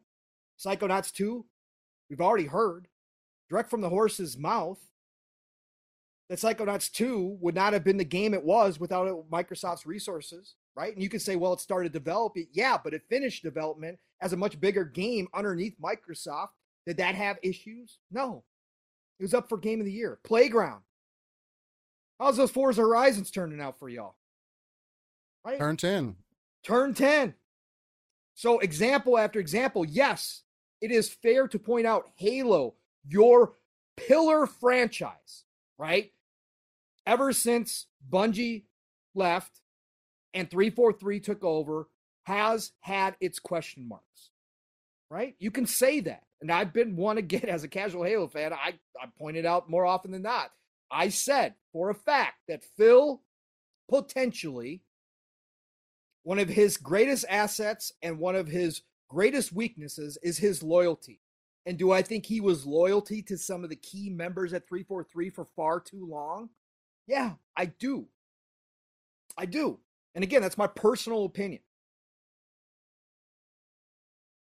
But on the other side, there is example after example after example, and we're going to have more examples this year that will either show, yes, they're on the right track. If Starfield comes out and is the game that everybody thinks it's going to be, including myself, sure, you can say once again, well, that doesn't count because it started underneath without before the acquisition. Yeah, but it finished. And guess what? That game would have been pushed out the door by ZeniMax. It would have released when they announced the date originally. And you would have got the game that you got. Correct. So if it comes out and it's the most polished Bethesda game, again, I say if you're gonna judge this and say, well, there better not be any bugs, okay, I got a bridge to sell you because there's gonna be freaking bugs in this game. But if it comes out as one of the most polished Bethesda titles we've ever seen, you have to give credit for Microsoft for going back and saying, you know what, Todd, take more time. Spend more of our money to make this game the best damn game it's ever been made. Redfall, Arcane, there was word on the street that Arcane might not exist at this point if Microsoft had not made the purchase. That Arcane potentially was on the chopping block because ZeniMax couldn't afford, even though they were fantastic, critically well-received games, they didn't sell. That they were on the chopping block. So we got to give credit where credit's due here. And like I said, do we know the final outcome of all these purchases? No, we don't. But we got to take the examples as they come along. Yeah. You can go back to Rare.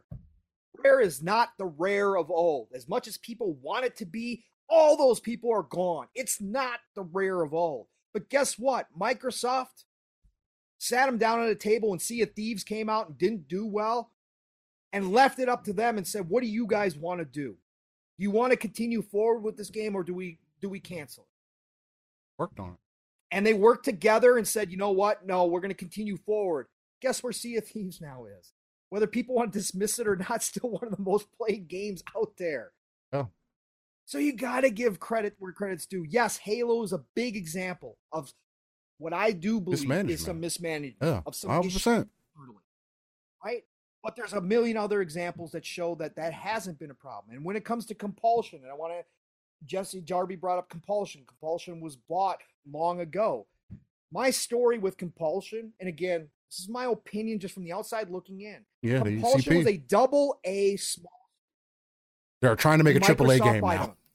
They got bought by Microsoft, went to Phil directly. This is straight up fact. They went to Phil and said, we want to make AAA games. Here's what we're going to need. We need more staff, more devs. Mm-hmm. We need a brand new studio. Mm-hmm. And they asked Phil to put his faith in them. And Phil said, I got faith in you guys. You guys got it. I'm going to give you a new studio. Go hire who you need to hire.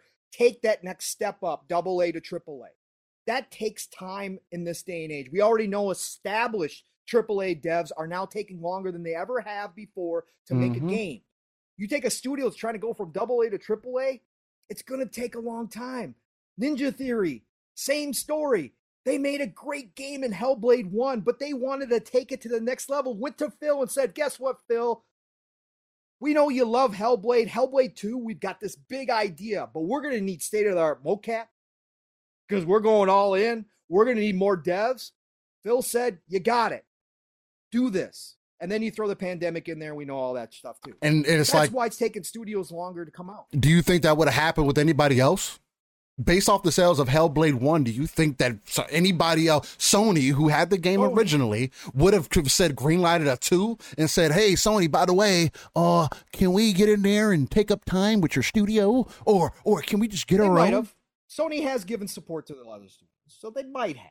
Maybe, but based off of sales, Hellblade, the first Hellblade didn't do well. It's become something big through word of mouth.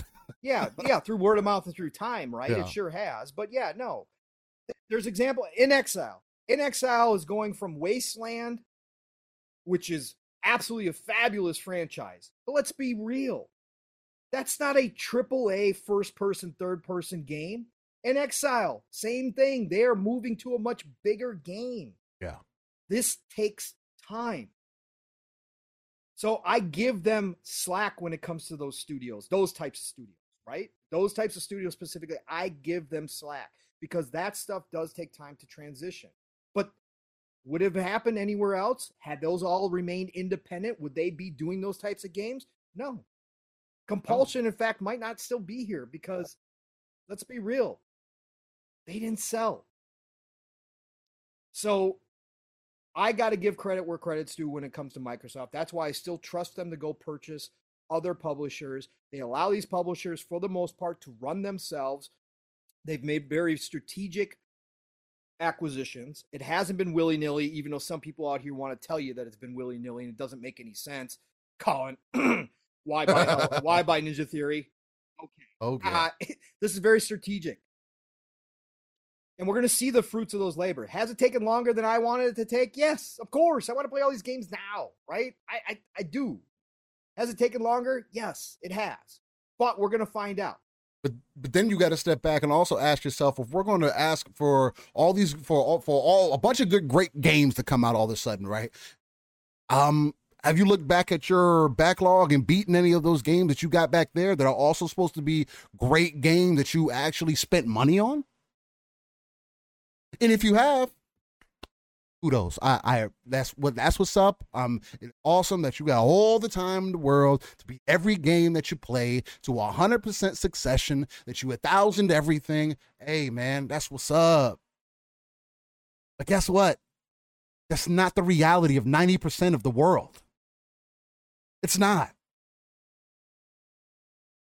There are plenty of things to play. And again, like Pong mentioned, we definitely got to address the managerial issue within certain studios or being able to be given that grace. But again, the same way that I give that smoke out, I still will bring up the point, for an example in Halo, since we want to talk about Halo again.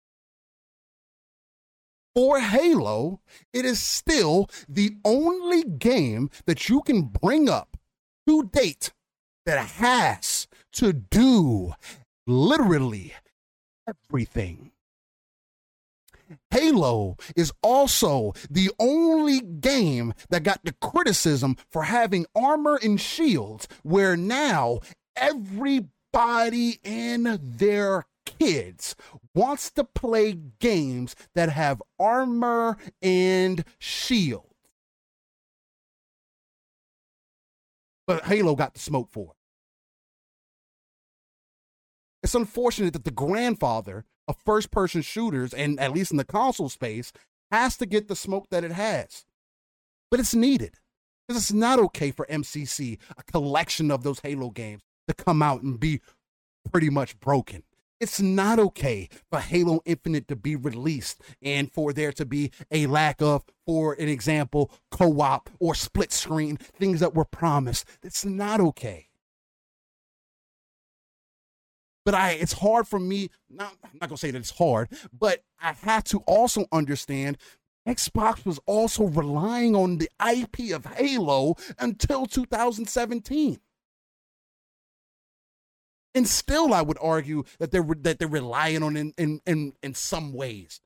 But as of 2023, it has proven that unfortunately or fortunately, Fox does not just have to rely on Halo anymore to be their killer IP.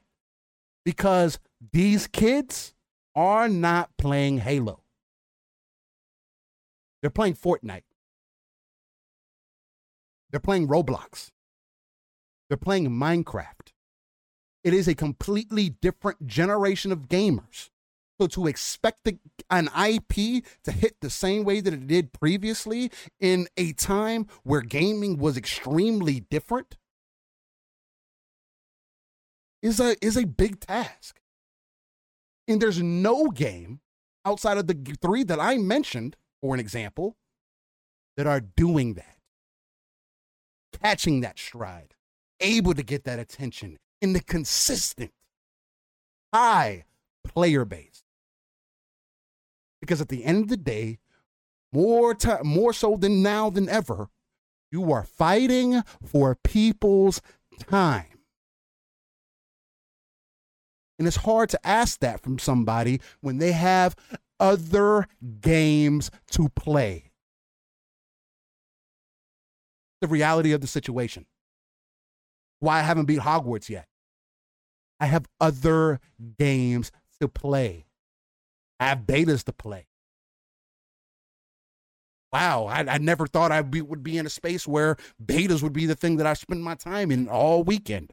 Exoprimal, Diablo 4. I have a backlog of games that I like to jump into and see whether I should invest my time into it, and do put time in to see whether I want to put that time, allotted time aside to be able to do that. Things are different now. And again, we should be able to criticize. We should be able to have open conversation and hold their feet to the fire. We do.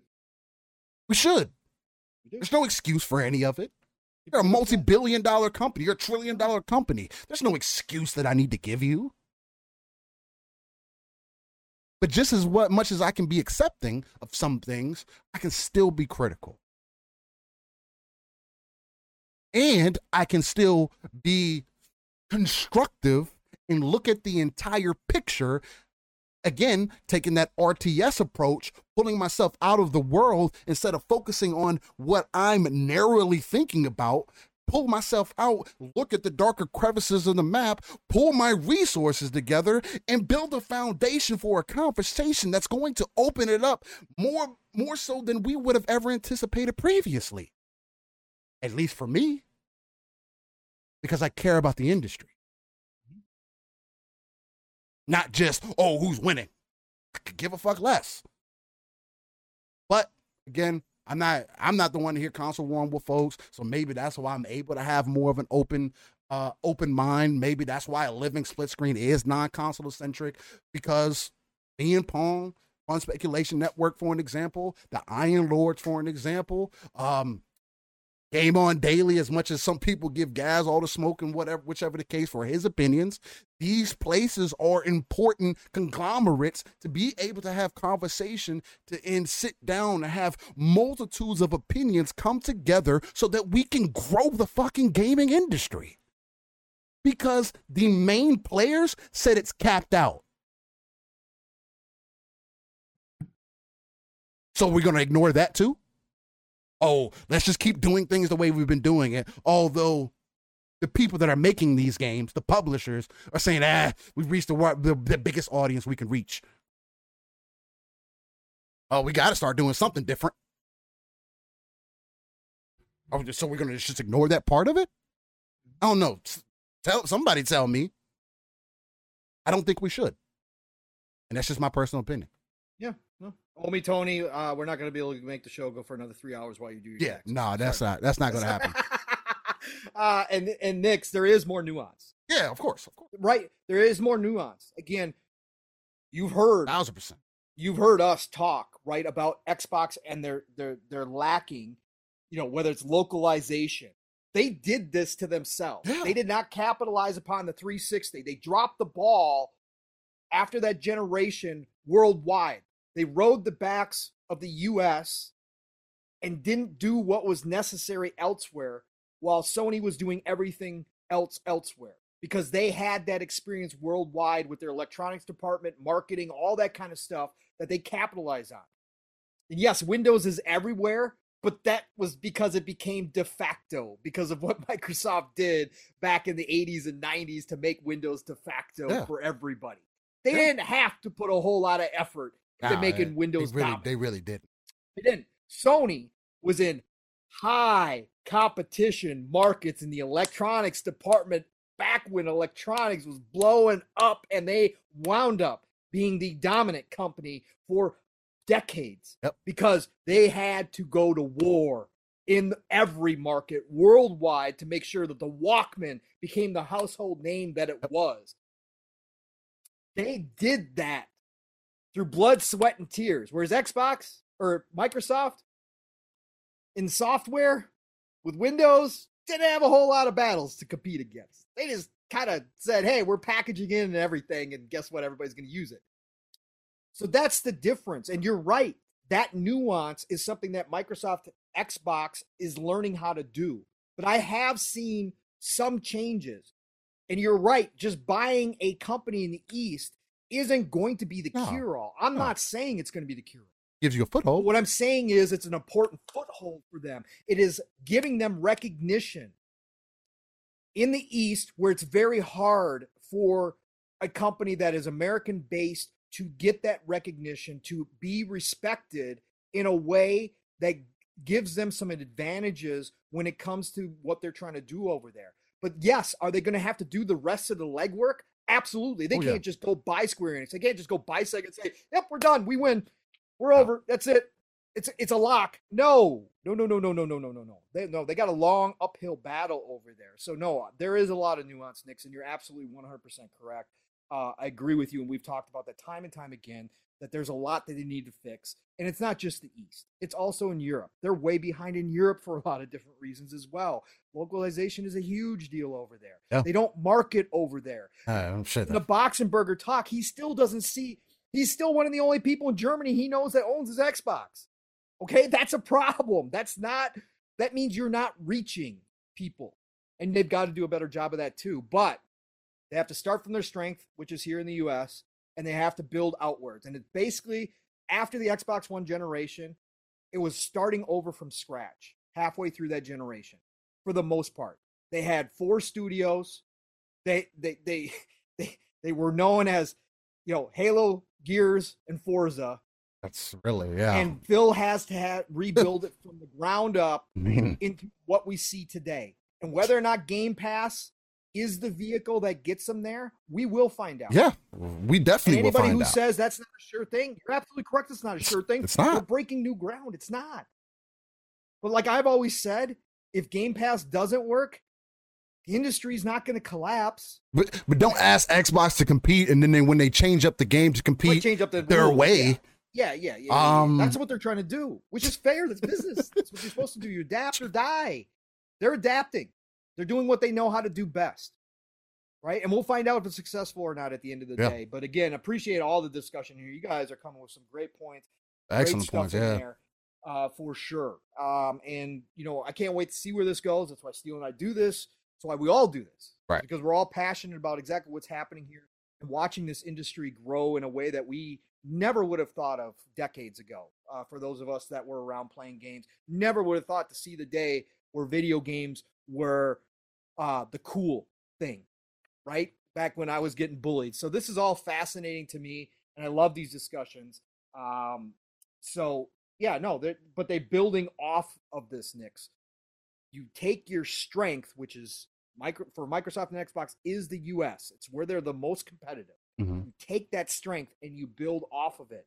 And yes, they have to fix the weaknesses everywhere else if they want to reach 2 billion, 3 billion people. And it's not going to be simply by buying everything. That's not going to cure it all. Yeah. They've got to do better elsewhere. And you're absolutely 100% right. Yeah. So, definitely amazing conversation that was had there for sure. Again, that's why we What we do here, man. Well, with that being said, since we have been going for a little bit of time and it's getting later in the afternoon, I don't know if you got some things to take care of, Paul. I'd imagine so because of, the interesting because of this week and because of everything that happened this morning. Yeah, the interesting time that you've had today. Still, I'm amazed that we were able to get over 3 hours of content recorded and almost 5 on the on live side of things. So again, really appreciate everybody that tuned in today. But I do think that unless there's something smaller that you would like to get into, Paul, that we'll probably wind it down here and start getting to our This Day in Gaming segment. But I'll leave it up to you. Got anything else that you want to kind of bring in or mention or anything? No, I mean, again, we could have talked about the Sony VR stuff. It is, it's something that we discussed prior to it launching when we heard about it. I brought up the point long ago that I thought that the VR could be the last VR we see. VR2 could be the last one we see from PlayStation. Again, I appreciate that Sony and other companies are pushing forward in that space. But from Sony's perspective, they've got so many other places that those resources could go into. And we've seen them in the past. And I compared it to the Vita. If they don't see the growth that they need to see from the VR market, why would you continue to put R&D and resources that could be used elsewhere? Because Sony has its own weaknesses heading into the digital future that they need to shore up. Why would they continue to put it into VR if it continues to be niche for them? And if these sales numbers are accurate, they've got an uphill battle to make it anything but niche, right? They've got an uphill battle to improve upon that less than 5%, the 5% rate that they had for the PSVR 1, they've got an uphill battle to get beyond that this time around as well. PS5 is selling in record numbers right now, still. PS5 record numbers. They have the PSVR 2s available, and they're not selling. It's a factor of the economy on top of it still being a niche device, on top of it being expensive. Yes, the quality is there, but it's expensive. So there's a lot of things against it right now, and I just don't see Sony continuing with it if they can't. People are saying you got to price cut it and all this kind of stuff. That means losses. They're already taking a loss. They're already at the price point. Can they incur more losses with everything going on? Because again, I know we talk about Xbox buying up things all the time in acquisitions because obviously they're one of the main players out there doing it right now. But I'm not against Sony buying it. I hope Sony buys Square Enix. I want to see Square Enix underneath somebody who knows what they're doing. So when I talk about this stuff, it's not that I'm saying, it's just that they don't have the buying power. But they're going to have to respond to ABK. They're going to have to get content. This is now a content war at the end of the day, and they're going to have to come back and fire their own shots in the way that they can. No, they're not going to go buy Take-Two. No, they're not going to go gobble up all these giant companies.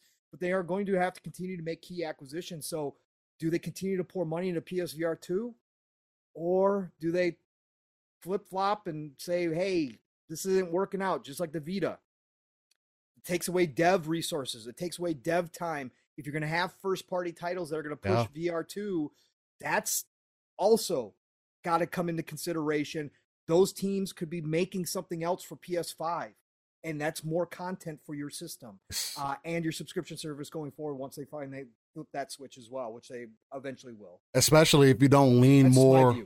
Especially if you don't lean more into the PC side of things, right? And to expand the player base even further.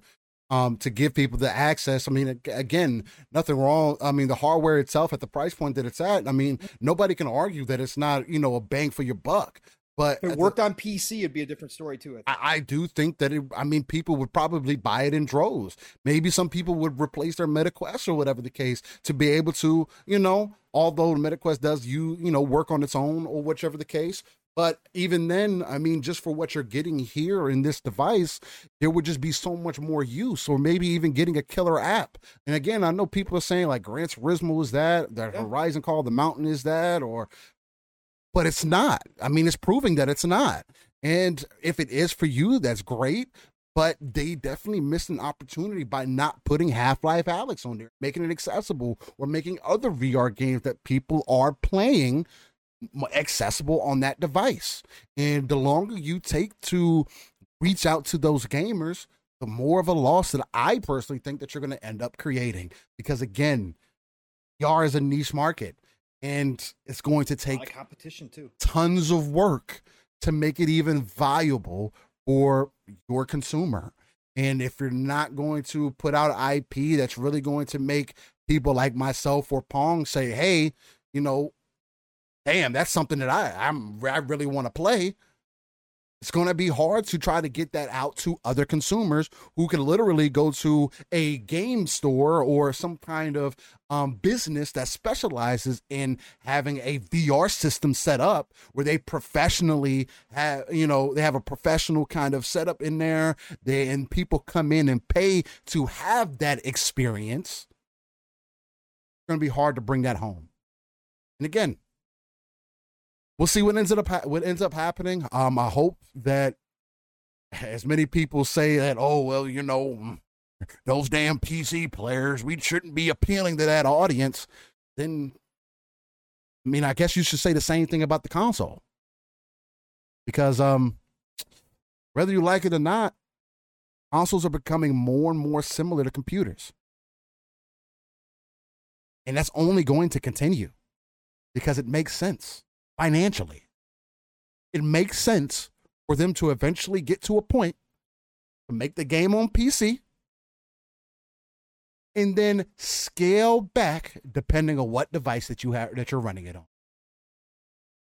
That makes more financial sense. That makes you have a definitive. I also think we would get less broken games that way because you have your baseline, then boom. Credit for this, credit for this. If we're going to continue to move the direction that we're going.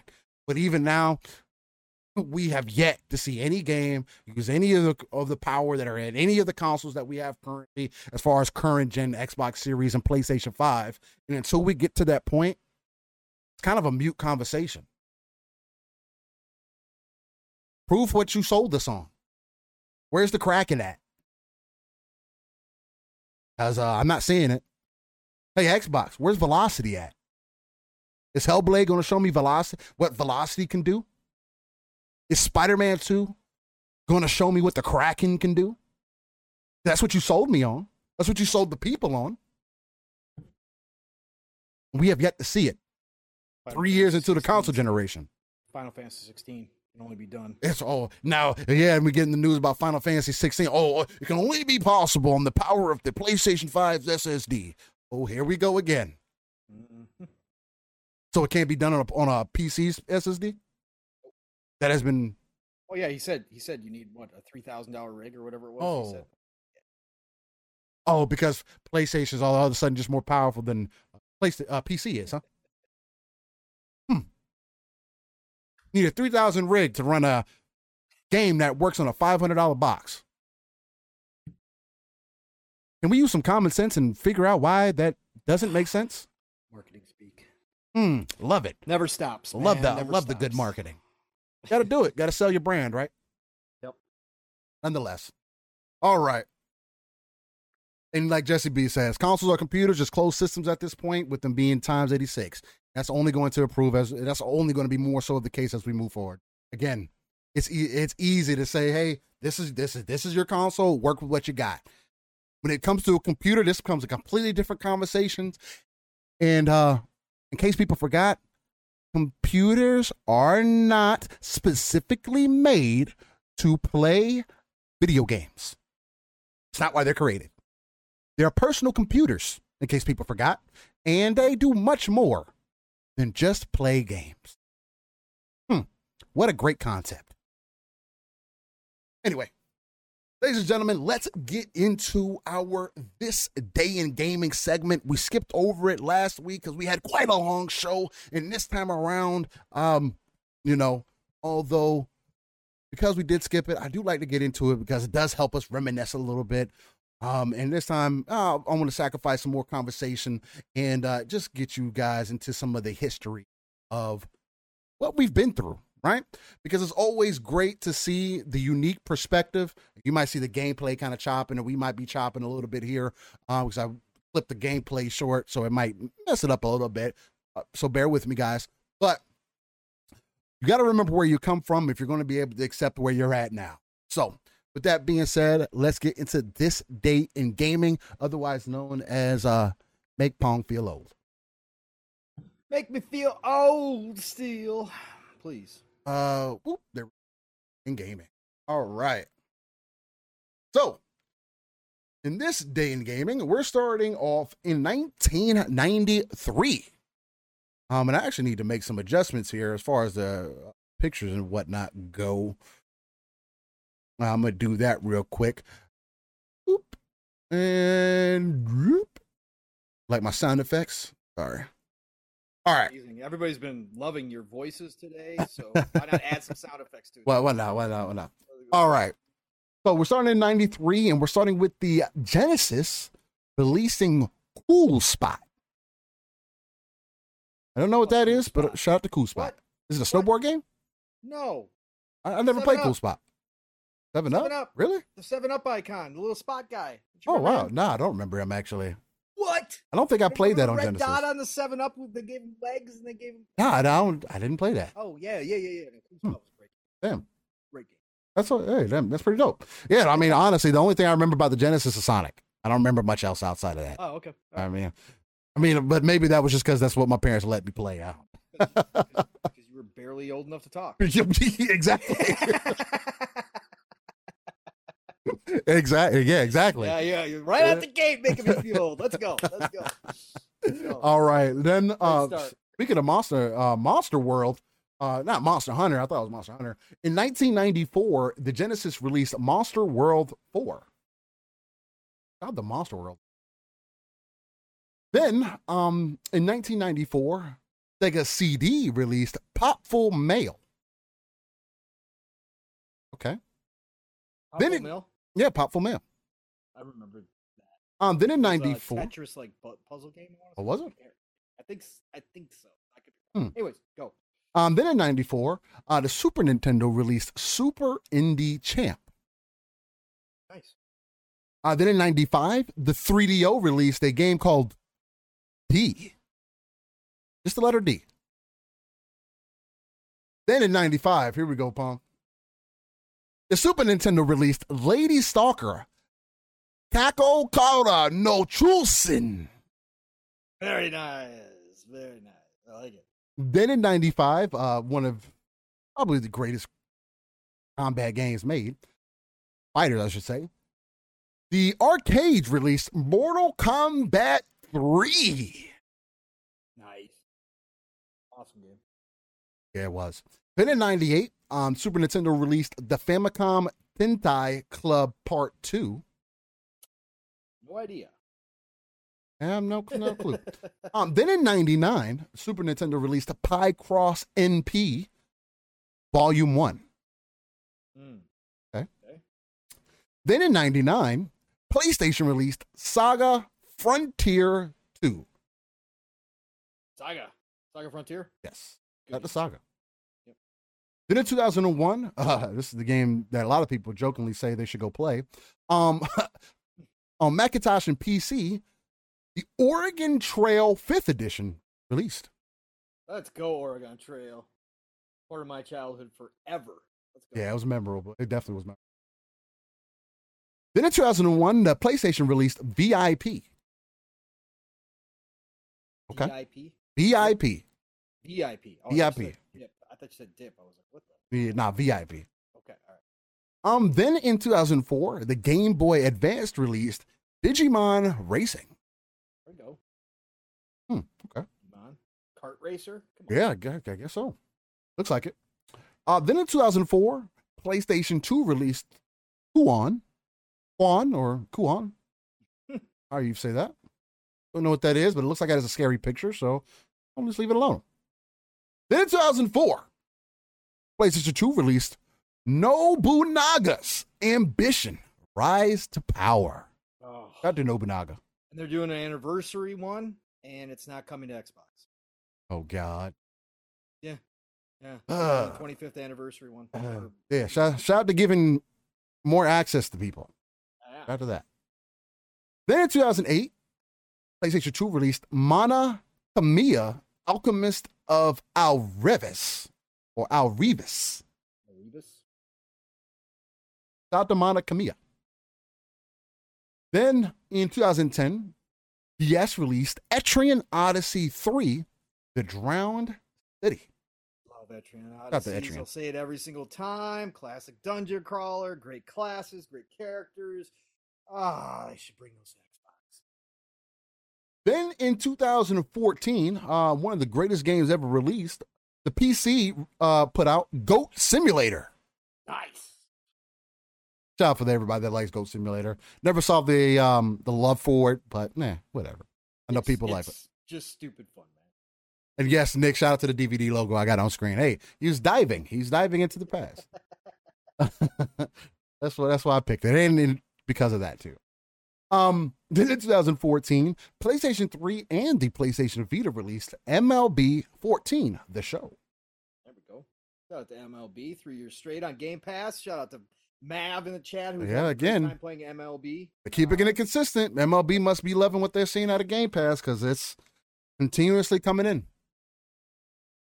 That's for sure. All right. Change some things around here. Sorry, ladies and gentlemen. I need to open up something. All right. So, back into it. Then in 2014, PlayStation 3 and PlayStation Vita released Ragnarok Odyssey Ace. Okay. Got the Ragnarok Odyssey. Then in 2014, you had Android released Shadow Fight 2. Never played it, but shout out to Shadow Fight. Then in 2021, the Nintendo Switch, PlayStation 4, and Xbox One released Akalisa. Well, I said that right. Not familiar with that, but okay. Not familiar with that at all. Akalisa, something like that. Okay.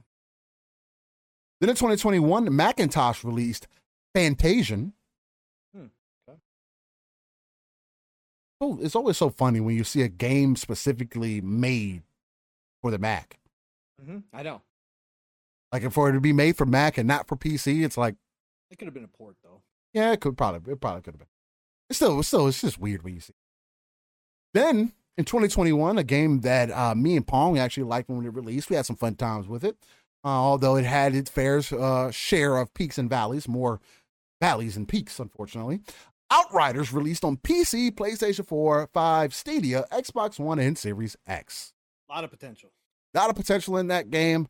Unfortunately, it didn't hit the mark that it needed to for a lot of people, although it did have a solid player base of people that enjoyed it. And we haven't played the expansion either. So. Yeah, we didn't play the expansion. No. And it's kind of unfortunate because now it's like, I don't even know if I would go back to it. I popped it on cloud the other night because it was part of the Microsoft rewards points. So I actually did pop it back on cloud and play it. And it's got so much goodness to it. Like it does. The gunplay is so satisfying. All the special abilities are so satisfying. It's just, I just wish they would have, had they just fixed the main issues out the gate. Yeah. It's such a better experience for people. 1,000%. Developed a fan base. Yeah, 1,000%. It probably would have, there may be still a bunch of people playing it today. So shout out to you guys if you're still playing Outriders, and much love to you. I enjoyed it for what it was. Don't regret any of the time that I spent with it, and I can fairly say I don't know if I'd end up going back to it. Probably not. We beat it twice. Yeah, we did. We ran through twice. Yeah. Crazy. Again, we had a good time, but I don't regret any of the time I spent with it. So 2022 on PlayStation 4, 5, Xbox One, and Xbox Series X, you had MLB The Show 22 release. Hey. That's MLB again. Let's go.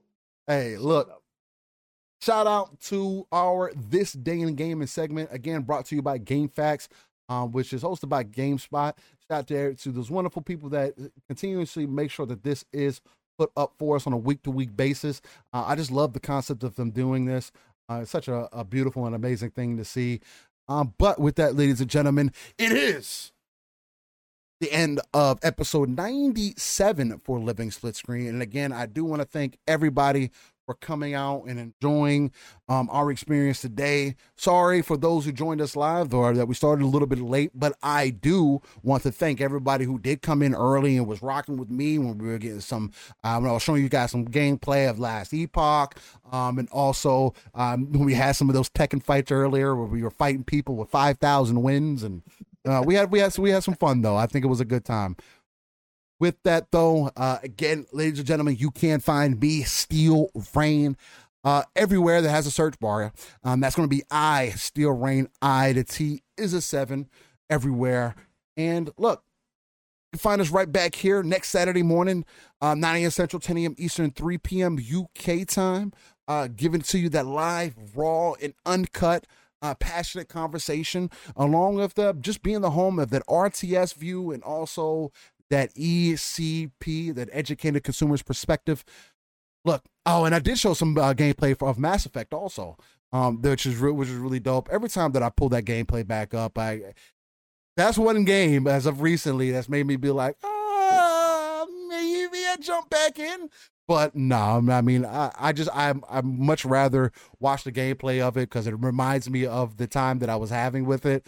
And every time that I pull it back up, I am reminded why I do consider it part of my top 5 games of all time now, especially with Legendary Edition, doing all the wonderful updating and everything that it did. Again, I do feel like I played that game in its best light, and Mass Effect has forever changed my perspective on those style of games and why I'm probably the biggest reason why I have that hype for Starfield the way that I do, because I want another experience similar to that. So, but nonetheless, brother from another, my guy, the uncanny gentleman, the man I don't consider to be Iceman. I think he's a little bit of on a higher level, although Iceman is definitely on an Omega level. He can get up there.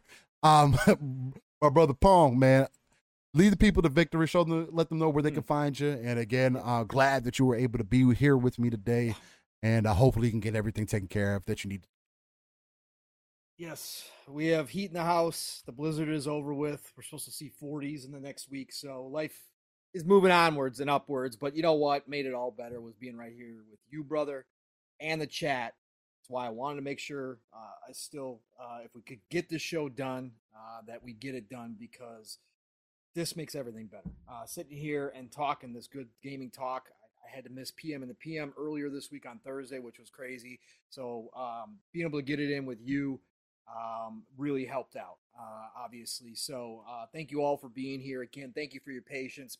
Apologize that real life happened, man. I don't have to apologize for that, but I do hate it, because I know people do love to come here Saturday mornings just as much as Steele and I do, and so it is disappointing when things just don't get on track. So, but thank you all for being here. Great show.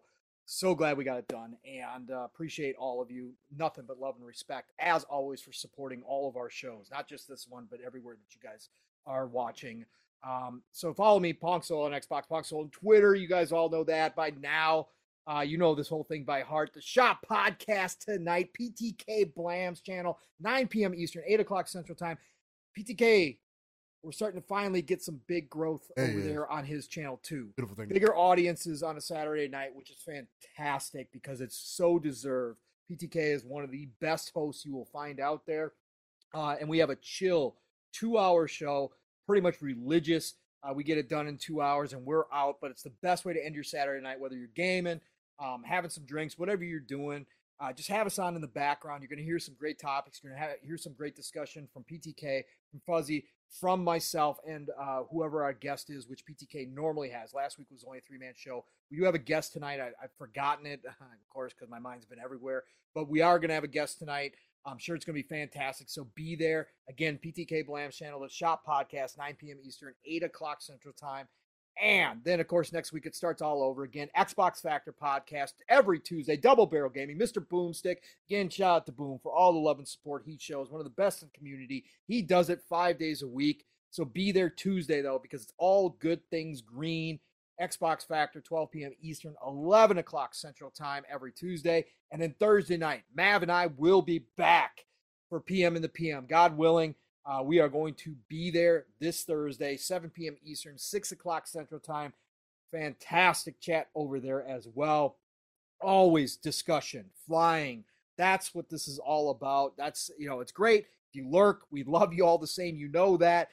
But it is great to see the chat when you're talking about topics, doing their own discussion as well. So be there over on Fun Speculations channel, the Fun Speculation Network, as Fuzzy has dubbed it, and we all now have adopted.